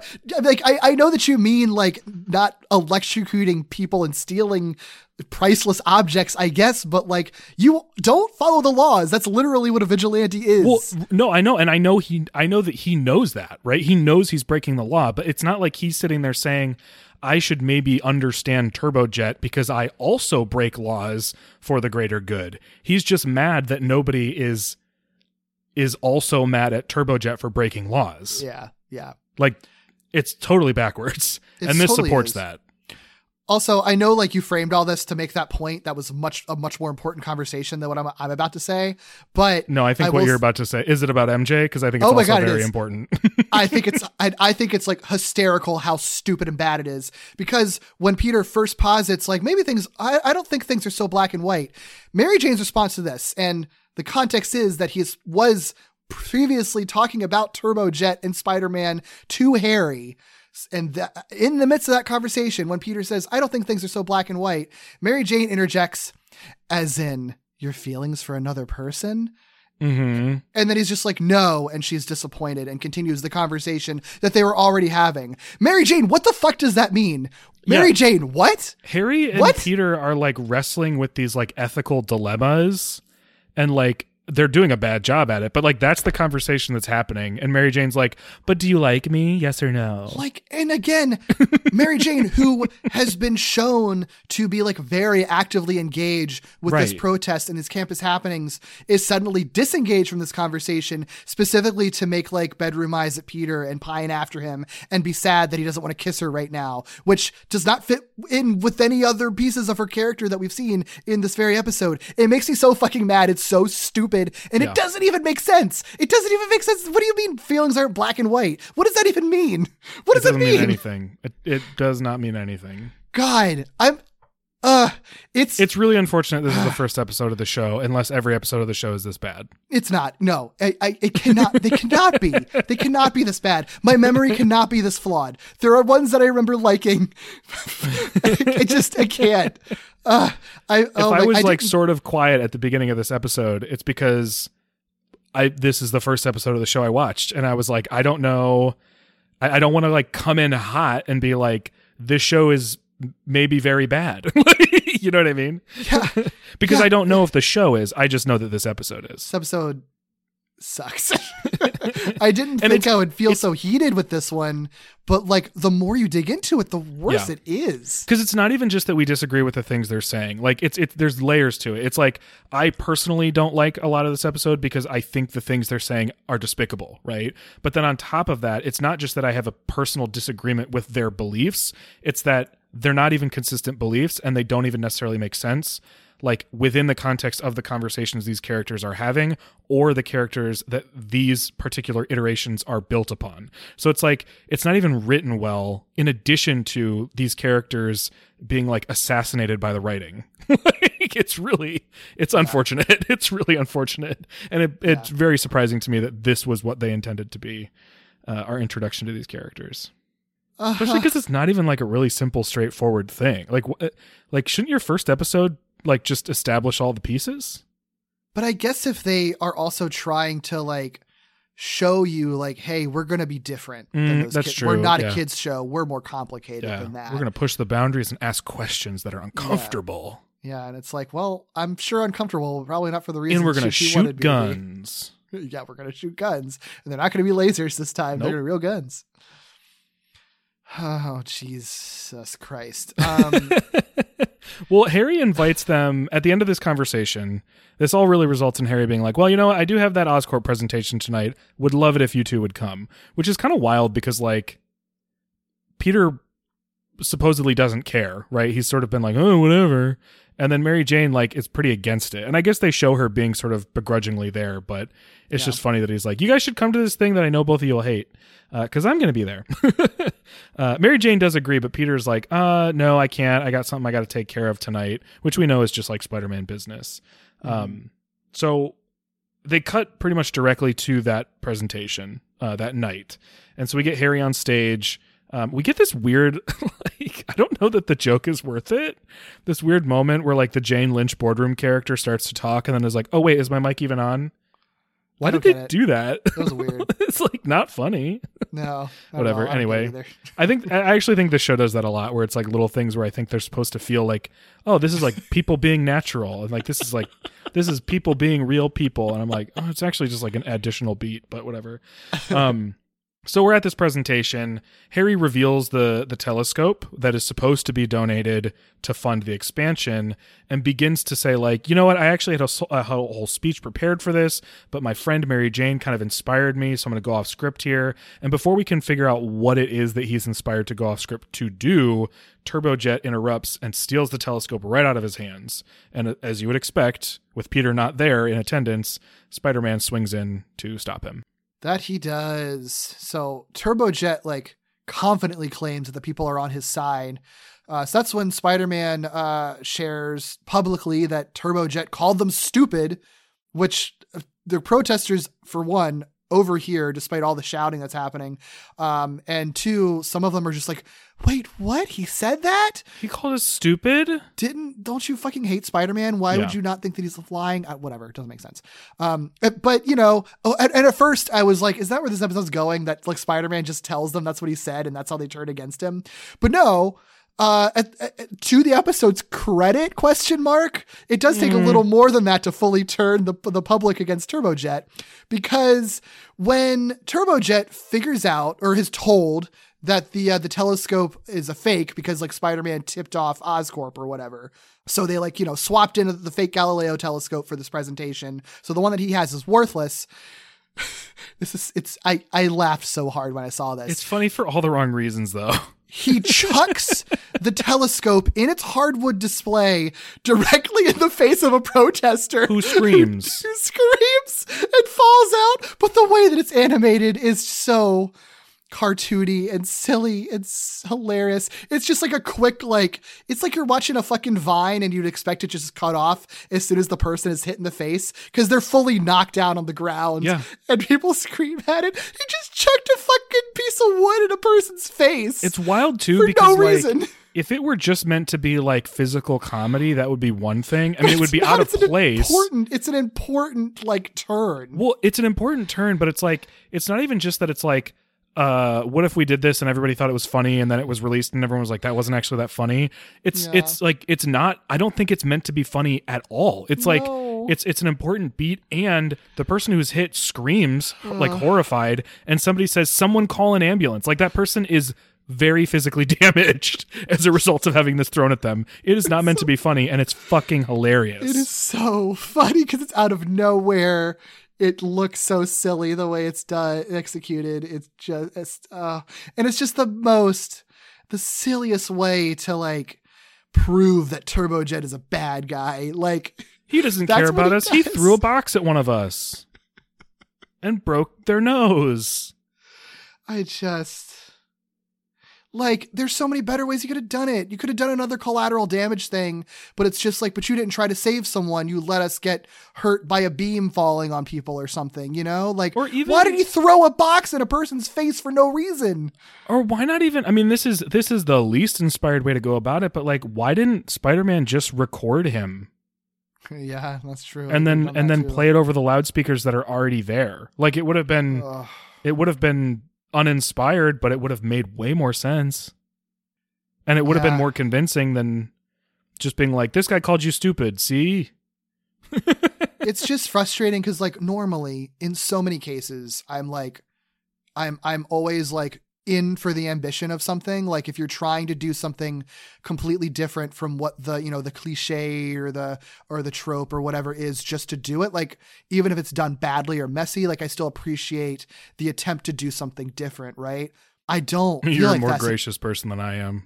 I don't feel like this in this episode, because so much of the stuff where it's sort of like, if they're trying to subvert something, I either don't know what they're subverting, or it's like, or like, I guess it's more like they're clearly not taking the lazy route for whatever they're doing, but it's still like the not lazy route just ends up being nonsensical and stupid and weird. I feel and like bad. they're not taking the expected lazy route. I don't know if they're not taking a lazy route. That's fair. Maybe that actually, I think that's exactly And I what think it is. for me, I that's think the exactly what it is. distinction, right? Because I think you can decide not to use a tried and true trope, right? But then still not try very hard to not use it.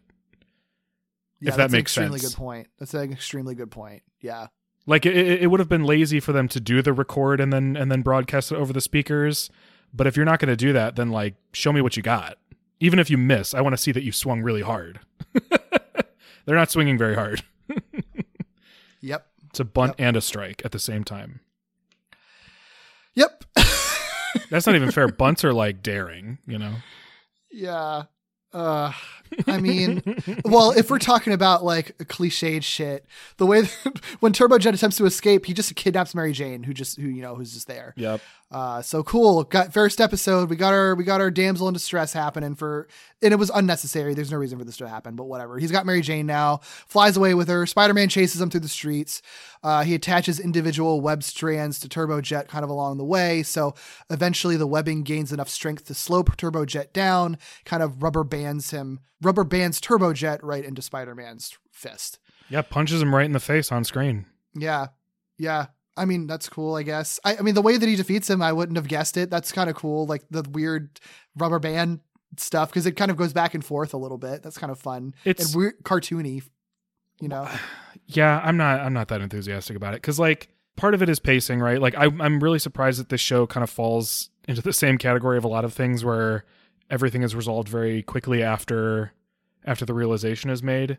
Mm-hmm. Like there's no, like, essentially what happens is Turbojet runs away and Spider-Man catches him, and there's no obstacle in between, you know? Mm-hmm. Like Mary Jane isn't even an obstacle in between. Like there's nothing he has to do differently because Turbojet has Mary Jane. That's true. So it's I don't know. There's not very much satisfying about it, even though it is kind of a creative solution because Turbojet is treated like a vehicle, you know? Right. But I don't know. There's something that ends up still not being very satisfying about it. And like, I only pointed out him punching Turbojet in the face just because it's like something a cartoon typically isn't allowed to do. Yeah. But I think it still probably falls under the category of like, well, you kind of just did it because you're allowed to, I think. True. I don't know. We'll see. I think part of it is like figuring out what this show's sense of humor is, because I don't think with what I've watched so far, it really has much of one. Yeah, it's not very funny. I don't remember it ever being very funny though, Yeah. even watching it originally. So. But then the problem is you have these moments where like he is sort of rubber banding back and forth, which I think is supposed to be funny. But then because you're not really like laughing at other points throughout it. Like there's not that consistent ebb and flow of like balancing that out. And it's cartoony in a way that doesn't fit the rest of this show. I mean, maybe that kind of thing. I do wonder if, you know, the head writer who wrote this episode, like this was his first foray into animation at all. And that might be the kind of thing where it's just sort of like in writing some of this, it's sort of like not like maybe that's when you'd sort of go, you don't really know exactly like where the tone of it is, not really recognizing what's too cartoony and then what's sort of the vibe of your show. If the whole show was that cartoony, it'll be fine. But it's sort of like, if you don't really have those parameters, if you're not used to those parameters when you're writing, maybe it's harder to recognize like, okay, you know, we could do this kind of cool action sequence because it's animation and not live action, but this action sequence is just so off the wall that it doesn't really make sense for our show. So let's scale back, you know? I think that's probably part of it, but also he literally described it as being a kid in a candy store, right? There's probably things he's doing simply because he can do them. And I wouldn't be surprised if this were one of them, because this is a very like physics based, like the rubber banding thing is like very much just like, we have the physics to pull this off. So like, let's see what it looks like. Yeah, for sure. So, I mean, at least he knows that, right? Like, I think if you describe something as being a kid in a candy store, like you're basically admitting like, yeah, I kind of just went with it. I wanted everything. I wanted to try a little bit of everything. Right. Yeah. So I guess see that kind of reflected here, don't we? And who knows? Maybe some of this stuff will be outlying stuff. You know, like as the show goes on, maybe some of that stuff will get figured out, and I'll feel better about. Or at least more clarified, right? Like a good example is Spider-Woman. Spider-Woman clarified itself the more we watched it. Things that might have frustrated us early on made more sense as we understood things better. And I'm hoping that some things about this show that I'm seeing as troubling in this first episode will maybe make a little bit more sense, or at least have some identified context with more viewing. So especially because it is so very clear that they did have a very specific vision for this show. Yeah. It's just hard exactly to kind of pin down what it is the way that we're breaking it down right now until we watch a little more. Well, that's why I said like at the top, like I'm trying to make sure my mind is still open, because it's not fair to judge 13. Is it 13 episodes? Yeah, 13. 13 episodes having only seen a few, you know? I'm going through a little bit of a crisis because I remembered feeling that the show was middle of the road, but then watching this, it's sort of like, is this am I doing like the nostalgia goggle things? Nostalgia goggle thing where I'm literally like, wow, the thing that I liked when I was younger sucks actually. Like, I don't want to do that, but like this episode does. It might, it's entirely possible it's this episode. You know what I mean? Yeah. We'll see. It'll be a journey for us both. I'm going to be upset. I'm going to be real upset when we get to some of the stuff that I remember liking. If we get to it and I'm like, oh no, this sucks too. No. Well, I have no agenda here. I have nothing. I have no investment. So yeah, I'm hoping that my memory isn't that flawed. So we'll see. Well, there's not a whole lot left here in the episode. So what we do get after Spider-Man punches Turbojet in the face, effectively knocking him out, right? Like Turbojet no longer a threat. Dunzo, that part. Mary Jane and Spider-Man share a moment based on their very brief history in the movies. And MJ is basically like, hey, I know that we're like not really a thing. And Spider-Man's like, oh, I think I know where this is going. And she's like, well, actually, it's not that. There's kind of somebody else. And Spider-Man, I feel like the 90s show did this too, where Spider-Man was like, oh, is it anybody I know? Yeah, the 90s show definitely did this. Yeah. With Mary Jane, actually. And she says, well, I don't even think he knows, which is weird because he knows. Yeah. Well, especially because it's sort of like, so is this a moment where you are or aren't playing into the Raimi continuity? Because in the Raimi movie, you explicitly tell him that you're into him, and they do love to play that up, and they reference that in this when they reference the kiss that they had from that movie very awkwardly. That's the other moment. That's right. That clarifies what I was sort of confusing earlier on. That's the other moment I was referencing earlier on, where it feels like I feel like you just added this in a late draft of the script just to be like, we need at least one other movie reference. So let's just throw in like, oh, by the way, yeah, I know we shared that kiss, but then it's also like, but then if we are playing with that continuity, then he should know. But then again, like this show plays it so fast and loose with that I think we just sort of have to assume that it's all very broad strokes. It's not technically in continuity with the movie. It's just sort of like whatever general events that we remember from that happen. And in this case, I guess we're just assumed that Mary Jane never expressed her feelings to Peter. Yeah. I think we have to operate under the rules that the kiss definitely happened. And that she did not directly confess her feelings to Peter, and so they're in a state of miscommunication still. Right. I think as long as we're operating under those assumptions, then theoretically everything should make sense. Right. But we'll see what other references they throw in that could really complicate that. Right. We'll see. We'll see. Well, the cops arrive. This is one thing where I was sort of saying, like, I can't really tell if he's pro cop, but it does seem like he has a working relationship with them, even though they also shot at him earlier. Because he says, the cops will listen to me, but I don't really want to answer questions right now. It's like, that's an interesting line considering they were just shooting at you. Yep. Yep. Like, and Spider-Man, various iterations will have Spider-Man being hotly in contention with the police, and others will have him working hand in hand with the police. Like, they've told every story that you can tell as far as like his relationship with the police. This episode does not make clear which story they're telling. No, it's very unclear. Very unclear. The whole thing is, I mean, it's all about the gray area, Doug. Who knows? There's no way to know where he stands with the police. No, there is. You can tell Nothing's us. black and white. It's weird. Yeah, I know, right? Like, you guys are in charge of the weird. story. You could tell us the rules you're operating under, Yeah, or you whatever. can tell us that it's gray, and then demonstrate that. Yeah, it's almost like this episode is just not very well written. So this is also hilarious and how bizarre it is. The next day, there's a news report Oh my God. sharing that the Villeroy residents are moving out of the towers, but they all seem very happy and everything's loving it. So they still are kicked out of their homes. But I guess because they have money now, it's fine, because it turns out that Harry opted to donate proceeds from the Galileo telescope auction to fund their relocation instead of, or at least in addition to, the expansion. So like they're still forced out of their homes, but they have like a little bit of money to make it slightly easier to rent in the middle of New York. Yeah, this is trash. This sucks. This is trash. blows. Because what it does is it tells us that we are supposed to be okay. One, it tells us that we're supposed to be okay with ESU displacing these people under basically slightly different rules than they established early on, right? It also tells us that the protesters were only ever mad that they weren't being financially compensated for being displaced, which is not the problem here. The problem is you're forcing people out of their homes, and you're not giving them notice, and you're not helping them. Like, that's the last piece of the puzzle, is that you're also not helping them. It's not just, oh, sorry, we didn't pay you. They just want the money. Yeah. They're greedy, crazy protesters. That's all they want, is the money and attention, obviously. It's they're happy with the money. It's really bad. It also also validates everything Harry said throughout the whole episode, which I have a problem with. It also validates the criticisms that Turbojet had, which were fine until he then was revealed to actually fucking hate them for some reason, despite helping them the whole time.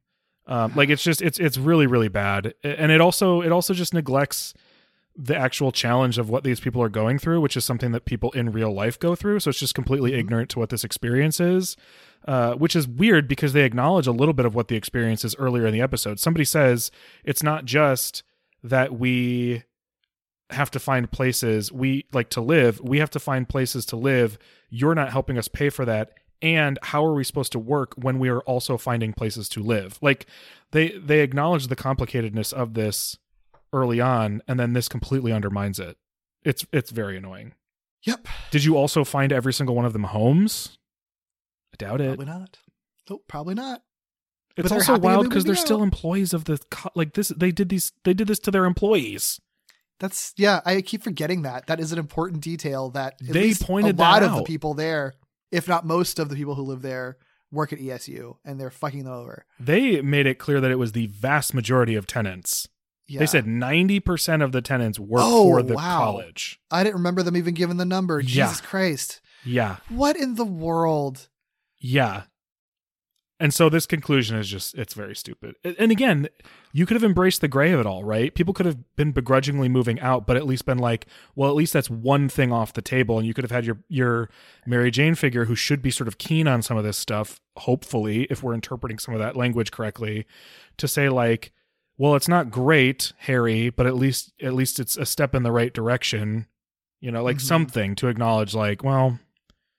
But I mean, they need us to root for the good guys. I don't know who even are the good guys anymore. You know what? I guess episode is sort of like, things aren't so black and white. Yeah, you're right. I think everyone is bad. Ultimately, is what it looks like. So Yeah, everyone's bad. There guess aren't two sides. There's just one, and it's all bad. It's not black and white. It's just the dark. Cool. Great. I would cynical like take. to believe that Jelena is unsatisfied with the situation. I hope so. She seemed to be pretty real, I guess. So from Yeah. the 3 seconds we saw of her. Yeah. Well, because she was sort of like, I think she kind of understood why he found like a pizza party sort of like annoying, but also was like, it's also pizza. Like, relax, buddy. Like, we can, Right. you know, what I mean? Like she seemed Right. to be the one who got the nuance on Yeah. both sides. Yeah. Why couldn't this episode be about her? Yeah, I know. Instead of all these shitty people doing More shitty Jelena. things. Jesus. Well, the ending isn't even over because the ending is also stupid. It ends with Mary Jane kind of giving Harry a hard time about not telling her about like the new plan to use the Galileo telescope funds for the relocation or whatever. And Harry is being weird about it for some reason. I guess the implication is that he hadn't decided to do it until later on down the line or something. And that's why he didn't tell her, because she did have to convince him. But Peter's like, I'll cover for you. He's saying that actions speak louder than words. And she's like, oh, really? And then she kisses him and he's all happy about it. But like she kisses him on the lips and it's like a legit kiss, but they're definitely not going to be together after this. Like, spoiler, that's not the status quo. The whole rest of the show, she's going to be pining after him. So what? It's weird. It's so weird. It's weird. They write these two men to treat her like she's an absolute fucking moron, but they Well, also of kind of write course. her like a moron. So it's like, I don't even know what to do with that. You know what I mean? I know what I do with it. I throw it in the garbage because this episode blows. Yeah, this episode is trash. I think this is a very I bad was episode of television. really going into it hoping for like come out to find some kind of nuggets, you know? And I'm like, oh, some of the shadows are cool and Spider-Man looks cool sometimes. That's about it. Everything else fucking sucks. This episode, I hate being like this. Never mind. I'm not going to keep going. All I'm just going to do is keep ranting about how much I don't like this episode. I'm so disappointed. Yeah, I was it's- really it's- excited it's- to dive back into this show. And and I know you were, so I was watching this like, oh no. Good God. Oh no. Oh no. oh no. Like, I'm sorry to all y'all who were really excited for us to get into this. And I hope Well- this wasn't your favorite because, I mean, tell us what we got Yikes. wrong. Yeah, I mean, that's Yeah. the thing is like part of why we ask is because we recognize that like we don't cover everything. Like we can't cover everything. You know what I mean? So yeah. if you walk away from this being like, no, actually I like it and I listened to everything you said and I still feel like you're being too hard on it, like tell me why. I don't know. Yeah. I'll listen. Maybe I just we'll think I think it's not written well. I think at its core the problem is that it's not written very well. There is a lack of consistency. They make weird choices, and they really throw their own characters under the bus. They really do. Maybe we'll feel different about it once we watch the whole season or something like that. And then it's sort of like some of the things that bother us will clarify itself. But the actual sort of like political and social and character based stance in this, I don't think it's ever going to change. It will require these characters to have season-long arcs, or at least multiple episode arcs. You know what I mean? Like that is going to be necessary. Because like one thing that Spectacular does well is like sometimes I'm really annoyed with Peter, but I know that they're going to tell a story with his like growth and journey. You know what I mean? So like you have a confidence there that you can kind of rely on to be like, yes, he sucks, but he's growing, right? He's a dumb teenage boy. I don't know if the show will explore that. It doesn't sound like that's what they set out to do. And it's also possible that they were cut short before they could really get into some of that stuff, but it's a bold choice to start here. It doesn't seem like they knew that they were making their characters so unlikable. Or at least inconsistent, I should say. It at the very least, it doesn't seem like they recognized that they were making characters that didn't have a consistent perspective or point of view. Yeah. That's the way I can say it, probably most diplomatically. I remember the episode that actually did air first being one that I liked at the time. And I'm hoping that, like, not that it like, you know, matters at this point because this was the one that we covered first and it was one that was intended to air first. But I'm hoping that, you know, maybe we'll get to that point and be like, oh, actually, maybe this was a good first episode because it's better than the garbage that they gave us, that they intended to be the first one that they gave us. So it's possible. It's also possible. And I don't think this is necessarily an indictment on any particular person who has a perspective about the show and then revisits it, right? Like if it turns out that this ends up being the case, this isn't like an indictment of you or your taste, but it's possible that this show did something so different than other shows that is admirable, but then just upon closer inspection or as storytelling within the genre grew or figured itself or evolved, like just sort of kind of gets left behind as like antiquated. You know what I mean? Like the sheer fact that they're willing to have characters discuss the morality of Collateral Damage is different and refreshing. It's just like, we have a better understanding of what you're talking about. Like, you know? So I don't know. Yeah. Oh my God. Well, you were praising the style of the show, at least to some regard, and that is a highlight for sure. I don't think it's an especially good looking show a lot of the time, but I do think some of the stuff that it does, especially in those little interlude type moments, those eye catchy moments, I think they kind of nail. So my face of the episode is a very particular, I think it's almost like a very anime-ish moment or like tokusatsu moment. Sure. Where Spider-Man is looking down at, or looking down upon, Turbojet and like the guy in the suit from like a building on top of the alley, and he's like backlit by the moon, and his eyes are glowing, so he's like entirely in shadow. It's just a really cool frame, and I think it serves his suit really, really well. Because one of the things I'm going to be curious to watch aesthetically as we cover this show. Is if my feelings on his suit in relation to the environment will change. Because right now I'm not feeling it, because I feel like his suit, I like his suit, and I like the environments generally speaking, and I like the character designs generally speaking, but the way that his suit is designed and I feel like interacts with the environments and lighting and stuff is different than a lot of other things. Like a lot of the characters who are just human characters look very cel shaded, but his suit frequently doesn't. It looks more plastic. And a big piece of that is that they give his webbing a reflective, like his webbing is a reflective surface. And so instead of having just like an outlined version of Spider-Man, he's like not really outlined. It really stands out in the next episode, I will say, and I'll point it out when we get to it. But something about his suit when he's suited up isn't integrated into the environment as well, I don't think. But interesting. It looks great here. Yeah. It when they're doing good shadow work, they do really good shadow work. Yeah. So the shadow stuff benefits everybody because it's sort of like it creates a balance across the board, regardless of what you're, which model you're working with. For sure. Oh boy.